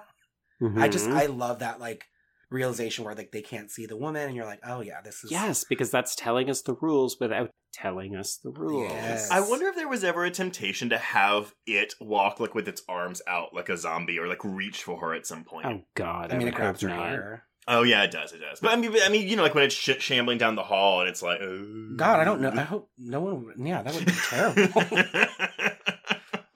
Would it be scary? Probably not. No. And yeah, the good use of score in this scene as well. And then, I mean, really, it's after this, we pretty much go not straight to, but it's the kitchen set piece. Well, it's pretty much like from this point on, like, it's like nonstop, like, Yeah. paranoia, I feel Mm-hmm. like. I don't know quite how to feel about this kitchen scene, because I don't find this iteration of it as frightening, but maybe it's just because I don't understand like the half-naked cheerleader with urine. Like, I find it more unusual than frightening. Well, she's wearing vampire fangs, so I took it to mean that it was like a Halloween costume. Right. I mean, I've definitely seen people read this as, oh, these are all the victims of people that it has killed, so it can then take their form. Mm-hmm. So, however it killed them, whether it was like elderly people, and that's why they're in hospital gowns or whatever. I mean, that would mean that it killed her dad then. No, because it can also take the form of someone you love. So it can be someone you love, or it can also assume. So basically, once it has you, it can take the form of you or anyone that, like, I guess you know specifically. Mm-hmm. Because I was also with the old lady in the school. I mean, again, if we want to talk about who are these people, I mean, we all know that like really high STD rates come out of old folks' homes. So I'm also just thinking about like an old folks' home being beset by this thing. Oh my god, it follows the prequel. Yeah, they're like, well, if things are going to end soon, might as well have some fun. And I totally get that. I understand that sentiment. There's just been this rash of deaths at the old folks' home. We have no idea what's happening. Oh my god. It's honestly not even the reveal of this woman in the kitchen. What I actually love is when Paul goes to check when the window breaks. And we just get, not a really long shot, but we have a shot of like the corner where he goes. Mm-hmm. Watching it, I am just waiting for this thing to come through the corner. And it doesn't, which I like. But again, it's that dread and anticipation of something that you know is at least, if not coming now, it's coming at some point. You know what? Like, I'm never one to be like, well, for a movie like this, and I love this movie, this is a 5-star movie for me, but like, I've never been one to be like, what would have been cool is if blah, blah, blah. That would have made it even better. I almost wonder how that would have played if like it came out as Paul and didn't say anything first, and then Paul came out. I think that would have been really creepy. Oh my god, like a doppelganger situation. Yeah. That would have been really cool. Because we do get it with Yara later on. And I do find that scene is very effective because we already know it's coming and they don't. And I kind of love that inversion because so much of this film is us watching with Jay looking constantly. Yeah. And this one, it's like, oh no, it's hiding in plain sight. And the only reason we know is because Yara's in the water. Yara just kind of paddles by. Which is cool because you don't really know it until that happens and you're like, oh fuck, okay. Yeah. But yeah, I guess that probably would have diluted that moment a little bit, the effectiveness of that moment on the beach later. But maybe. What is he watching? I wondered if the vampire thing had a connection to the movie, but I think it's like a kaiju movie or something. I don't know. It looked like a Godzilla movie. I do think it's that. I think this is another attempt to kind of throw off the temporal setting. Because I know a lot of people pointed out, oh, what season is it? We can't tell because sometimes she's in the pool in one scene and then they're wearing fall or winter jackets in another. And some people said, like, all the TVs are either 70s or 50s. But, like, this is a movie from the 50s because it's clearly... and it's also a TV that's stacked on another TV that's broken. Yeah. And of course, really interesting. Of course, people talk about that damn clamshell constantly because they're like, well, that means it's the present day. Or the future. This is Black Mirror. Yeah. Yeah. Not a lot of slow-mo in this movie, but I do love this slow motion when she sees it. Yeah. And similarly, when we get the tall man upstairs and she hightails it out that fucking window. Oh, I love it. She doesn't even wait to explain. She's like, peace out, y'all. I'm out the window. I love that. She also, there's also slow-mo whenever she goes to Greg's, whenever he's about to die. Yes. Or I guess when he is dying. Yeah, when she goes through the window. I find that scene very effective because we've already been cued by it taking the visage of Yara. So I love when we see Greg just kind of slowly walking and we're like, oh fuck, he's all in white. Oh shit, this is bad. Doesn't he like break the window or something? Yeah, and he like crawls in and there's, because he tries to open the door a couple times. He like shakes it. And again, like my first viewing, I don't think I realized that was Greg. Like it took the form of Greg. But yeah, there's something about the way it almost limply like slides in through the broken window that's just very creepy. Yeah. I think I don't remember where I talked about this, but like I'm like a sucker for like, and I know what you did last summer too, whenever Helen sees Barry, like sees that Barry's about to be attacked before he knows and she's screaming and no one else can see. Like this felt like that moment to me where she's like running and she's like trying to save him because she sees what he doesn't see yet. Yeah. And I always think that's so effective. That's like one of my favorite little devices in a horror movie. Yeah. This scene feels very reminiscent to me of the original Nightmare on Elm Street where Nancy entrusts in Glenn and he falls asleep and then he ends up being murdered, where it's like same kind of deal, to the point where I think, Trace, I even sent you a message and I was like, blah, blah, blah, Glenn's death. And you were like, don't you mean No, Greg? I was like, push my glasses up. Actually, the character's name is Greg, Joe. Actually, we've established the rules of this movie. I bet he was so pleased with himself too, correcting you. No. I was actually very much like, oh, like, it's Greg, like, just whatever. But he's like, oh no, I was thinking of Nightmare on Elm Street, and I was like, oh, that actually like makes a lot of sense. Yeah, it really does. Oh boy. But this movie there's a lot of homage stuff in it too, and none of it feels cheap. It feels very like classy. I think like he does a really great job of like getting those references in, and it's not like how a lot of references are communicated in a lot of movies these days. Mm-hmm. So, but between the kitchen / tallman and Greg's death, we do have like what's essentially an investigation, right? Like we have them going to Jeff's house. I love the reveal of the inside of the dilapidated house, specifically as they see like, the bottles and stuff hanging on the window. Mm-hmm. And you're like, oh, we know what he was using all this for. And it's just, ugh, imagine living that existence. Ugh. Yeah. Even like the pills, which I'm imagining are the equivalent of, again, Nightmare on Elm Street. Like, oh, these are probably no-dose uppers so that he doesn't fall asleep. Yeah. Man, just go get some. Well, no, I'm not. Yeah, well, you know where that was going. Not every episode, Trace. I guess, like, yeah, we talked a little bit about this. This probably doesn't fit, but I wanted to say this earlier. But, like, there's, like, a kind of a classism perspective here. And it's, like, this assumption, like, suburbia is safe and nothing can get you here. And which is even funny because it's kind of like, when you see your neighbor across the street at the beginning, it's Greg's mom. She's like, oh, that they're such a mess. Like, they're just like the rush to judgment. Yeah. And it's just like that whole, I thought it was really like, it's like this insidious nature in suburbia where it's the danger is like more underhanded and sneaky. And so I think that this movie does a really good job of like creating that dichotomy and like, and addressing it in a way that's not like necessarily hitting you over the head with it when she finally says that later. But it's something that I think is really effective because they talk about Jeff, like, oh, he rented a house, like, in the city. And he was using his fake name. And it's like, oh, he's a city boy. He's bad. Like, the city's bad. Stay away from there. Oh, by the way, Joe. Be careful who you sleep with. Did you recognize the actor playing Jeff, Mr. Jake Weary?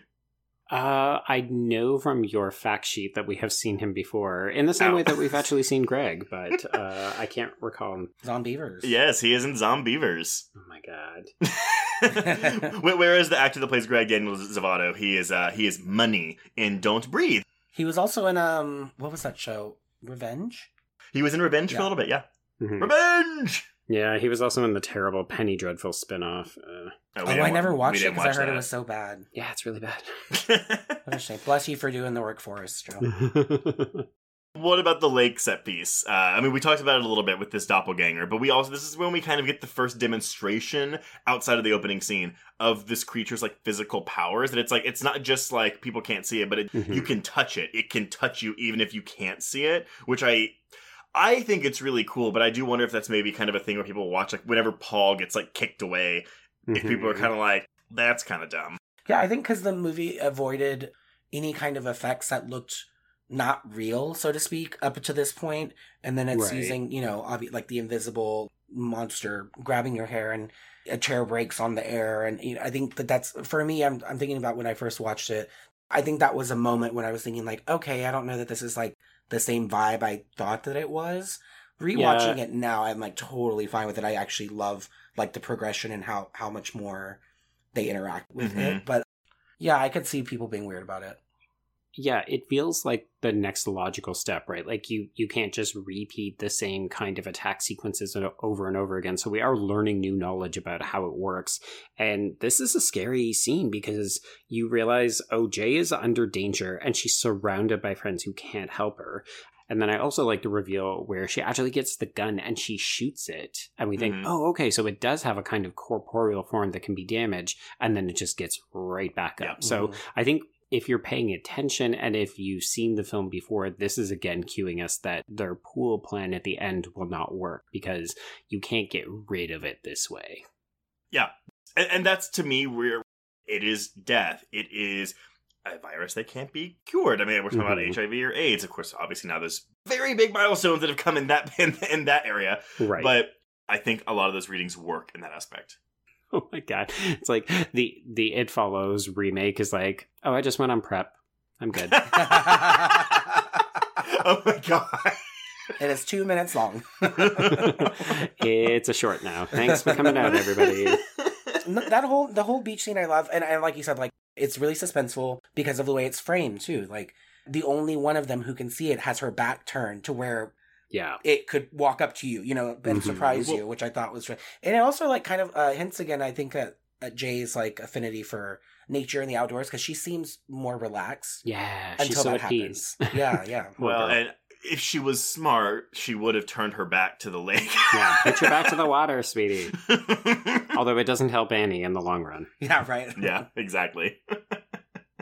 I do also like that Greg, I mean, like we've already talked about his death, but I love the fact that he saw all of this and still didn't believe that it was real. Yeah. Well, and this is the first time I caught where she says that she and Greg had sex in high school before. Yes, I actually rewound it, because I was like, did she say that? Well, because it's a little weird, right? Because I think every other time before this, I've been like, okay, he just wants to fuck her for the first time.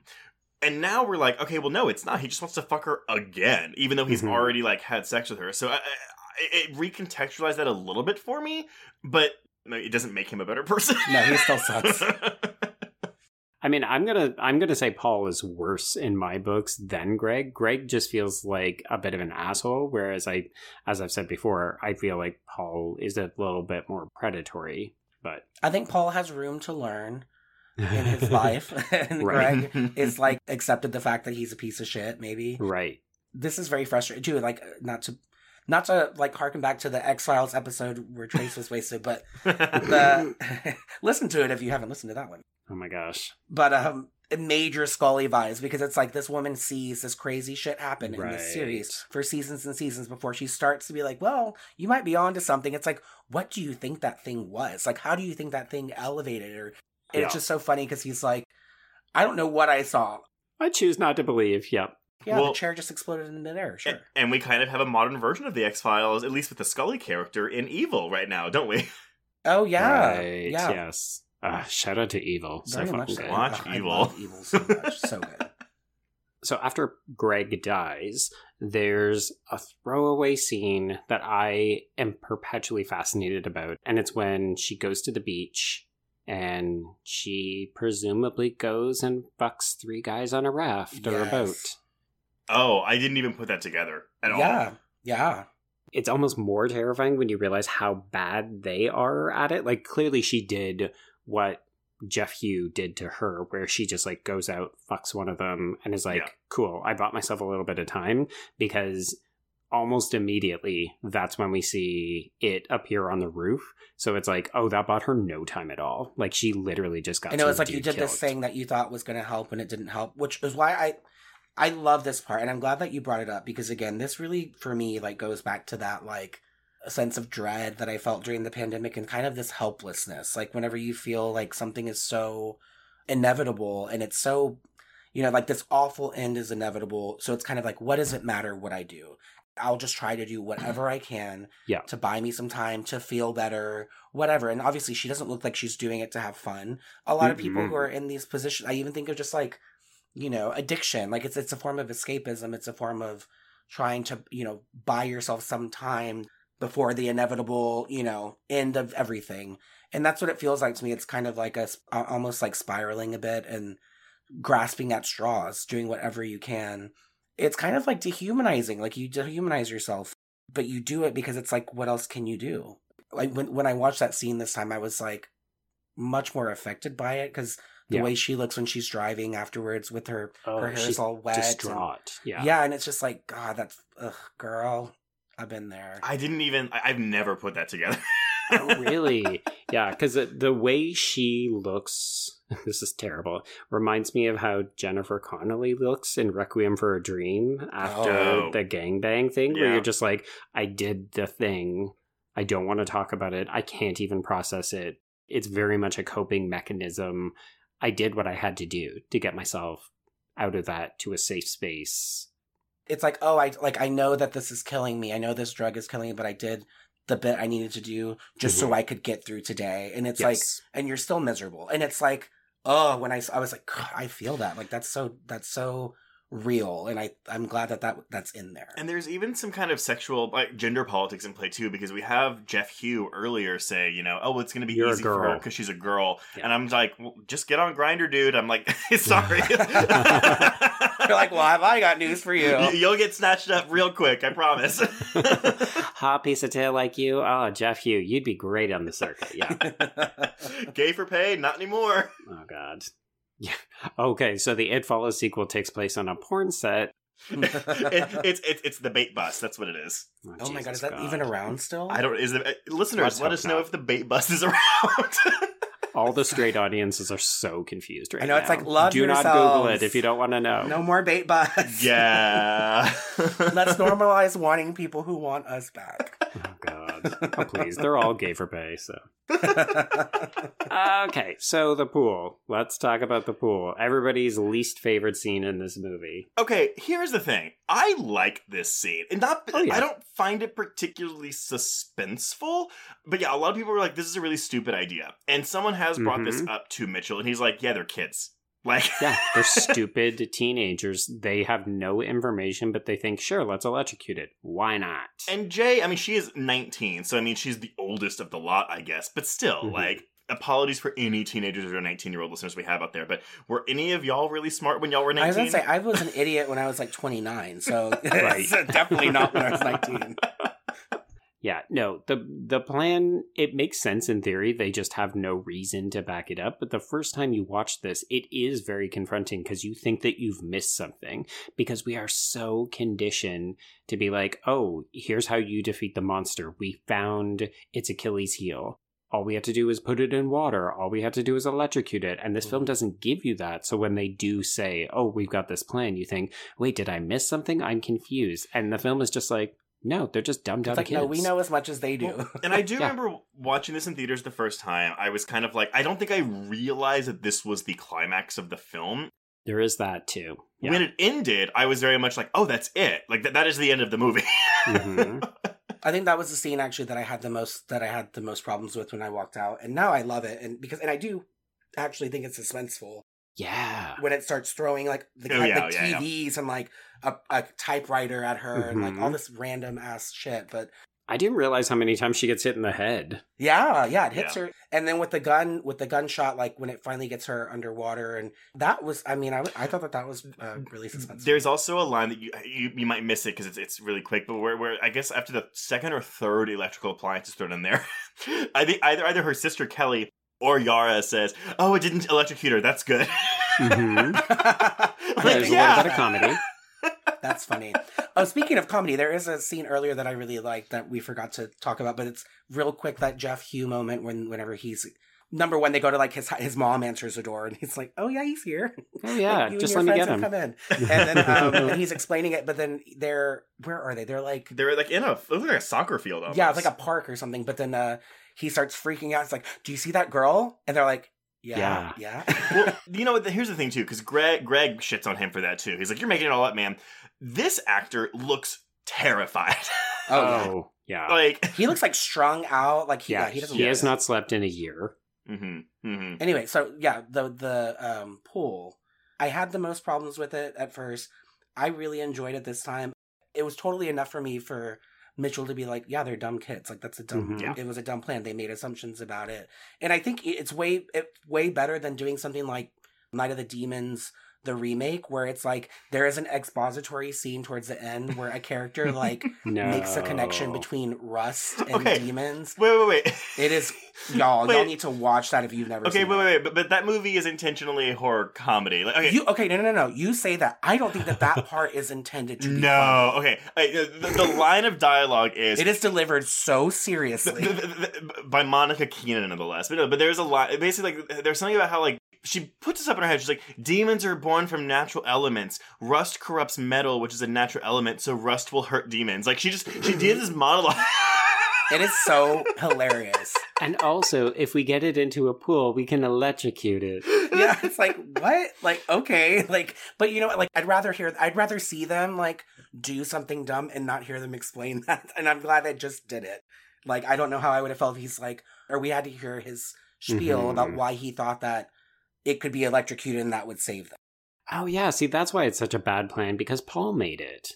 Yeah. There you go. Well, no, but I remember reading, I think even on the Bloody Disgusting review, or whenever like people mention it on Bloody Disgusting, they're like, oh god, like I hated that movie so much because the kids were so dumb in that pool. And I'm just like, well, what would you have done?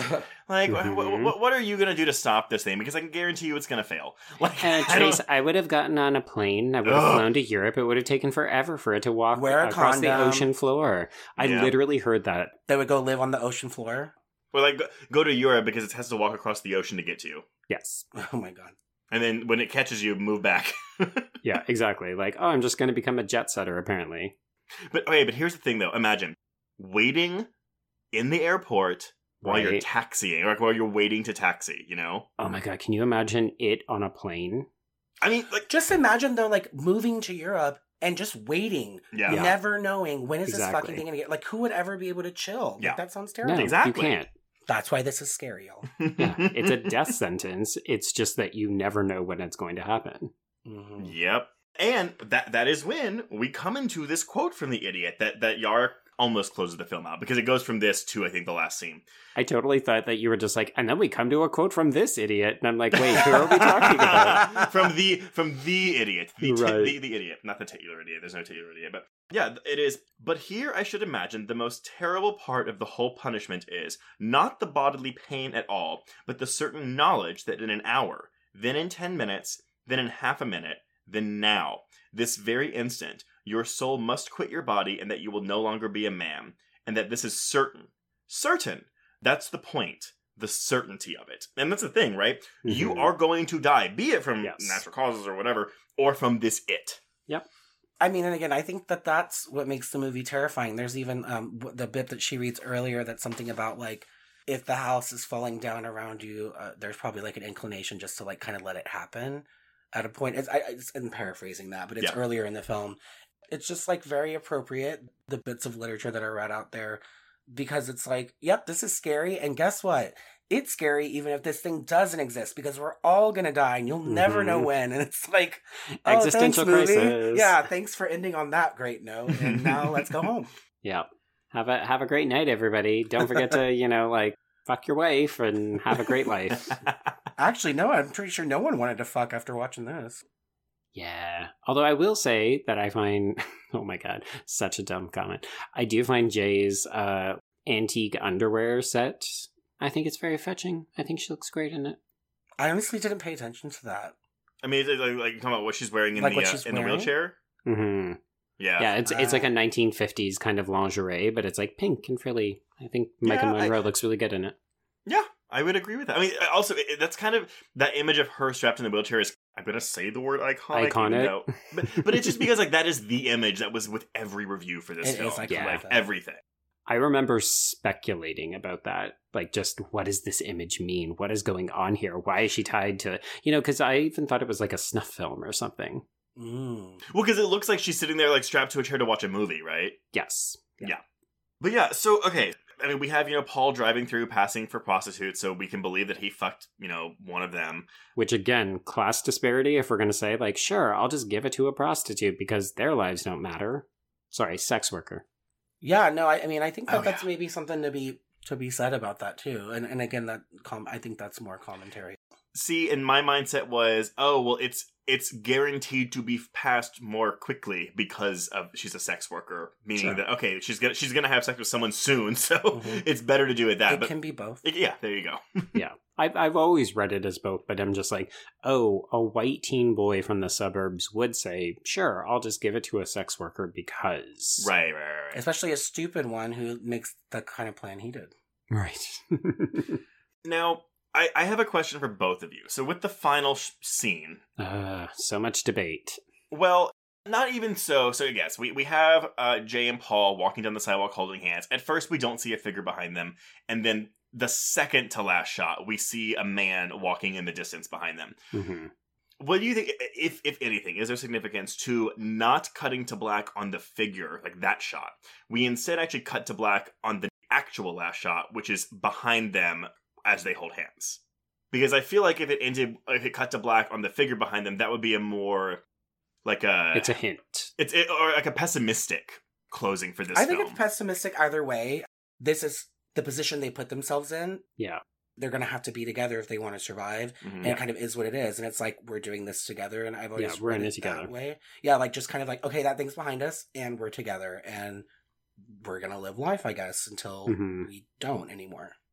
It also, to me, feels like if we read the opening as a snapshot for how to read the whole film, the ending, if we're thinking of it through your lens, Ari, it's kind of like, oh, okay, this is what life looks like. You find a partner, you say we're going to go through it, even though the specter of death is chasing us for the rest of our lives. I like that. That's very eloquent, Joe.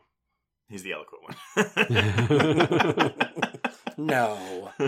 I just have to say it like 5 times because I'll get it wrong the first 4. It's fine. That's what editing's for. There we go. Yeah. So that part, it cutting with them, holding hands. I also like the idea that it's like, this thing is behind them both. And they're in this together. And so, I mean, I guess like ostensibly, like neither of them can see it. It's kind of like a double-edged sword. It's like, we're in this together. And if we're facing the same way, we may never see it. So maybe we'll go together. And it's kind of, I don't know, it's a little Thelma and Louise, a little. Because if it's just them by themselves, I guess they could notice if someone's walking towards them and not talking and, looking dead behind the eyes or whatever. But I guess, like, it's this idea of, like, yes, together they're safer. And also, like, if it's just them two, like, are they safer? But that's what I mean, though, right? Because if we cut to black on the image of, like, us facing them, seeing the thing behind them, that is like, okay, we're ending the movie with these 3 characters. Again, whether this is it or not. We instead choose the movie of turning away from it, just like the characters do, ending with their hands held together. We, just like the characters, are choosing to walk away, to turn away from it and just take life on. That's what I mean. Like, that to me is, it's not a happy ending, because again, we're like, well, they're gonna die. But it's a bit more of an optimistic, like, well, might as well make the best of it.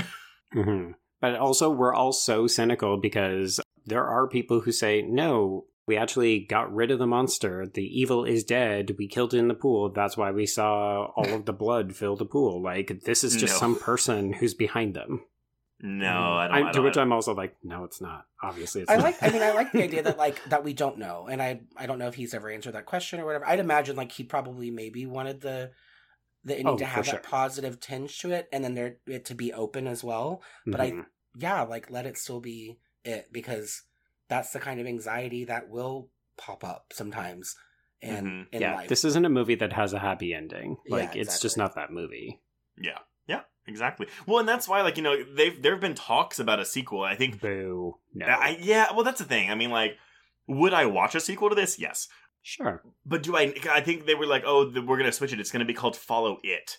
Yeah, we're going to trace it back to the origin, But it's definitely a thing where I'm like, I don't know if I want answers, because I don't know what answer is going to satisfy me, No, I like the ones that I've created in my mind. Well, and I think the further and further away we get from the release of this film, the less satisfying any sequel would be. Yeah. Let's start it in 1666 with a woman named Sarah Fear. That's good. Oh, well, that is It Follows, everybody. Gentlemen, any lasting thoughts on the film? Anything you want to get out before we sign off? I just think this is a really good movie if you're willing to, I mean, I feel like I say this all the time, if you're willing to take it for what it's doing. You don't have to be in the right mood, but no, you know what? I'll leave it at that. It's a really good movie. Yeah, I think this is a wonderful movie, and I feel like it's become like a very, like, it's weird to say cathartic because it doesn't really have like any kind of like hopeful payoff, but catharsis in that, like, it is so refreshing to look at it now with the eyes that I'm looking through and feeling yourself seen in something like this. And I don't know, it's just, this movie, this is so like off tone from our discussion, but it was really helpful for me to watch this during the last, year and a half. Yeah. And to kind of get these emotions out in a different way, or to see them reflected in a different way. Again, whether that was Mitchell's intention or not, but that's the beautiful part of art is, it's subjective and we all bring our own truths to it. And so I commend him for making, me, whatever, he doesn't care if I commend him or not, but I always like really appreciate movies that like leave so much room for interpretation that the 7th or 8th time I watch it, I can connect with it even more than I did the first couple of times, like in a really personal way. And that's, I think, again, I picked this because I felt like I really resonated with it, and it felt good for me to like engage with this movie again after a few years of not having watched it. So, and then having watched it like 4 or 5 times this year. So so I appreciate y'all having me, because I do think that this was something that I would have been really bummed if I wouldn't have gotten to talk about this with y'all. I love that you're like, there's no catharsis in this film, but you get catharsis from it because you feel seen. There's something so powerful about that. That's something that, you know, I hope that listeners that are listening, listeners that are listening, if you watch this movie and you didn't like it on a first viewing or even a second viewing, that's one thing I always hope that people can get out of our conversations, right? That they can look at a film from a different perspective, hopefully maybe find a new appreciation for it, even if it's not like I'm changing it from a 2-star to a 4-star film. Yeah. But just something. And I do encourage you that if you've seen it, you didn't love it, and you've listened to this, go back and rewatch it. Because I do think that, much like a lot of this stream of films, The Witch, Hereditary, It Comes at Night especially is the one that people hated. Right. I think all of those films really, really, really reward repeat viewings. But I understand that you have to kind of muster up some will to do it and be in the right headspace. I think it's just being willing to like bring a new set of eyes to it and kind of like wipe clean, you know, any preconceived opinions you had and try to just experience it differently. I think that that's what makes movies like this more rewarding. And especially true if you haven't seen this since 2015. Absolutely. Let the 6 years of difference, come into this with fresh eyes now, because I promise you it'll pay off. And I will say this pairs very, very well, if you haven't seen that also, with She Dies Tomorrow. You should watch that movie too.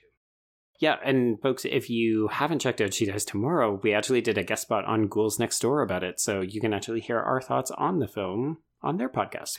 And I will say, though, that is definitely much more of an art house film than this one is. So, I mean...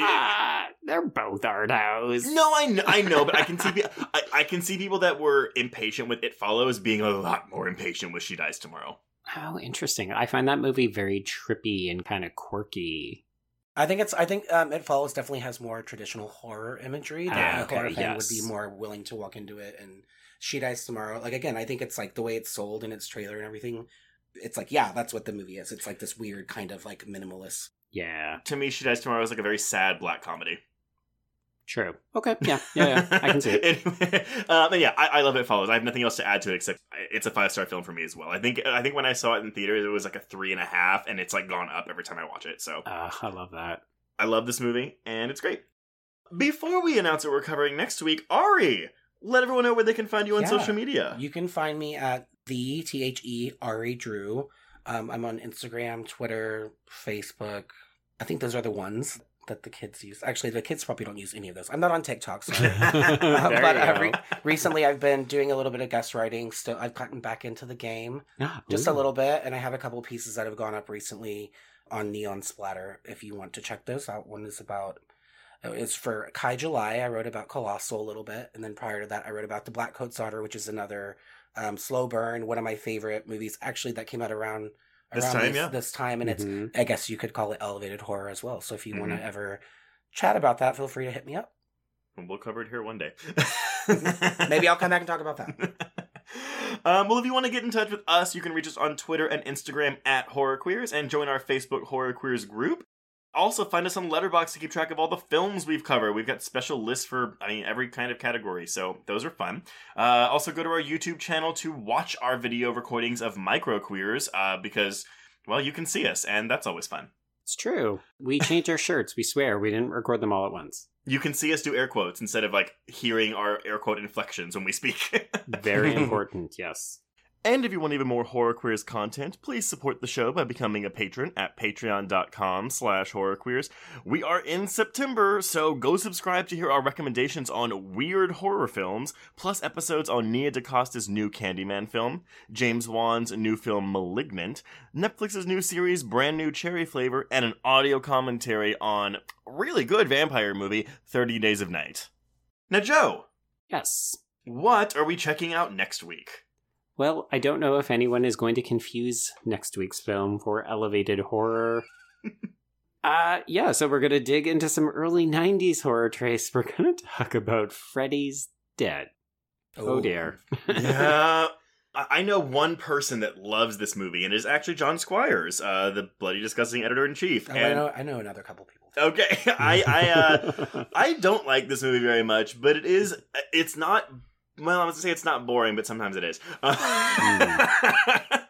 So yeah, everyone, come with us to the Twin Peaks-inspired and female-directed Freddy's Dead: The Final Nightmare next week. Yeah. Have some drinks beforehand. There we go.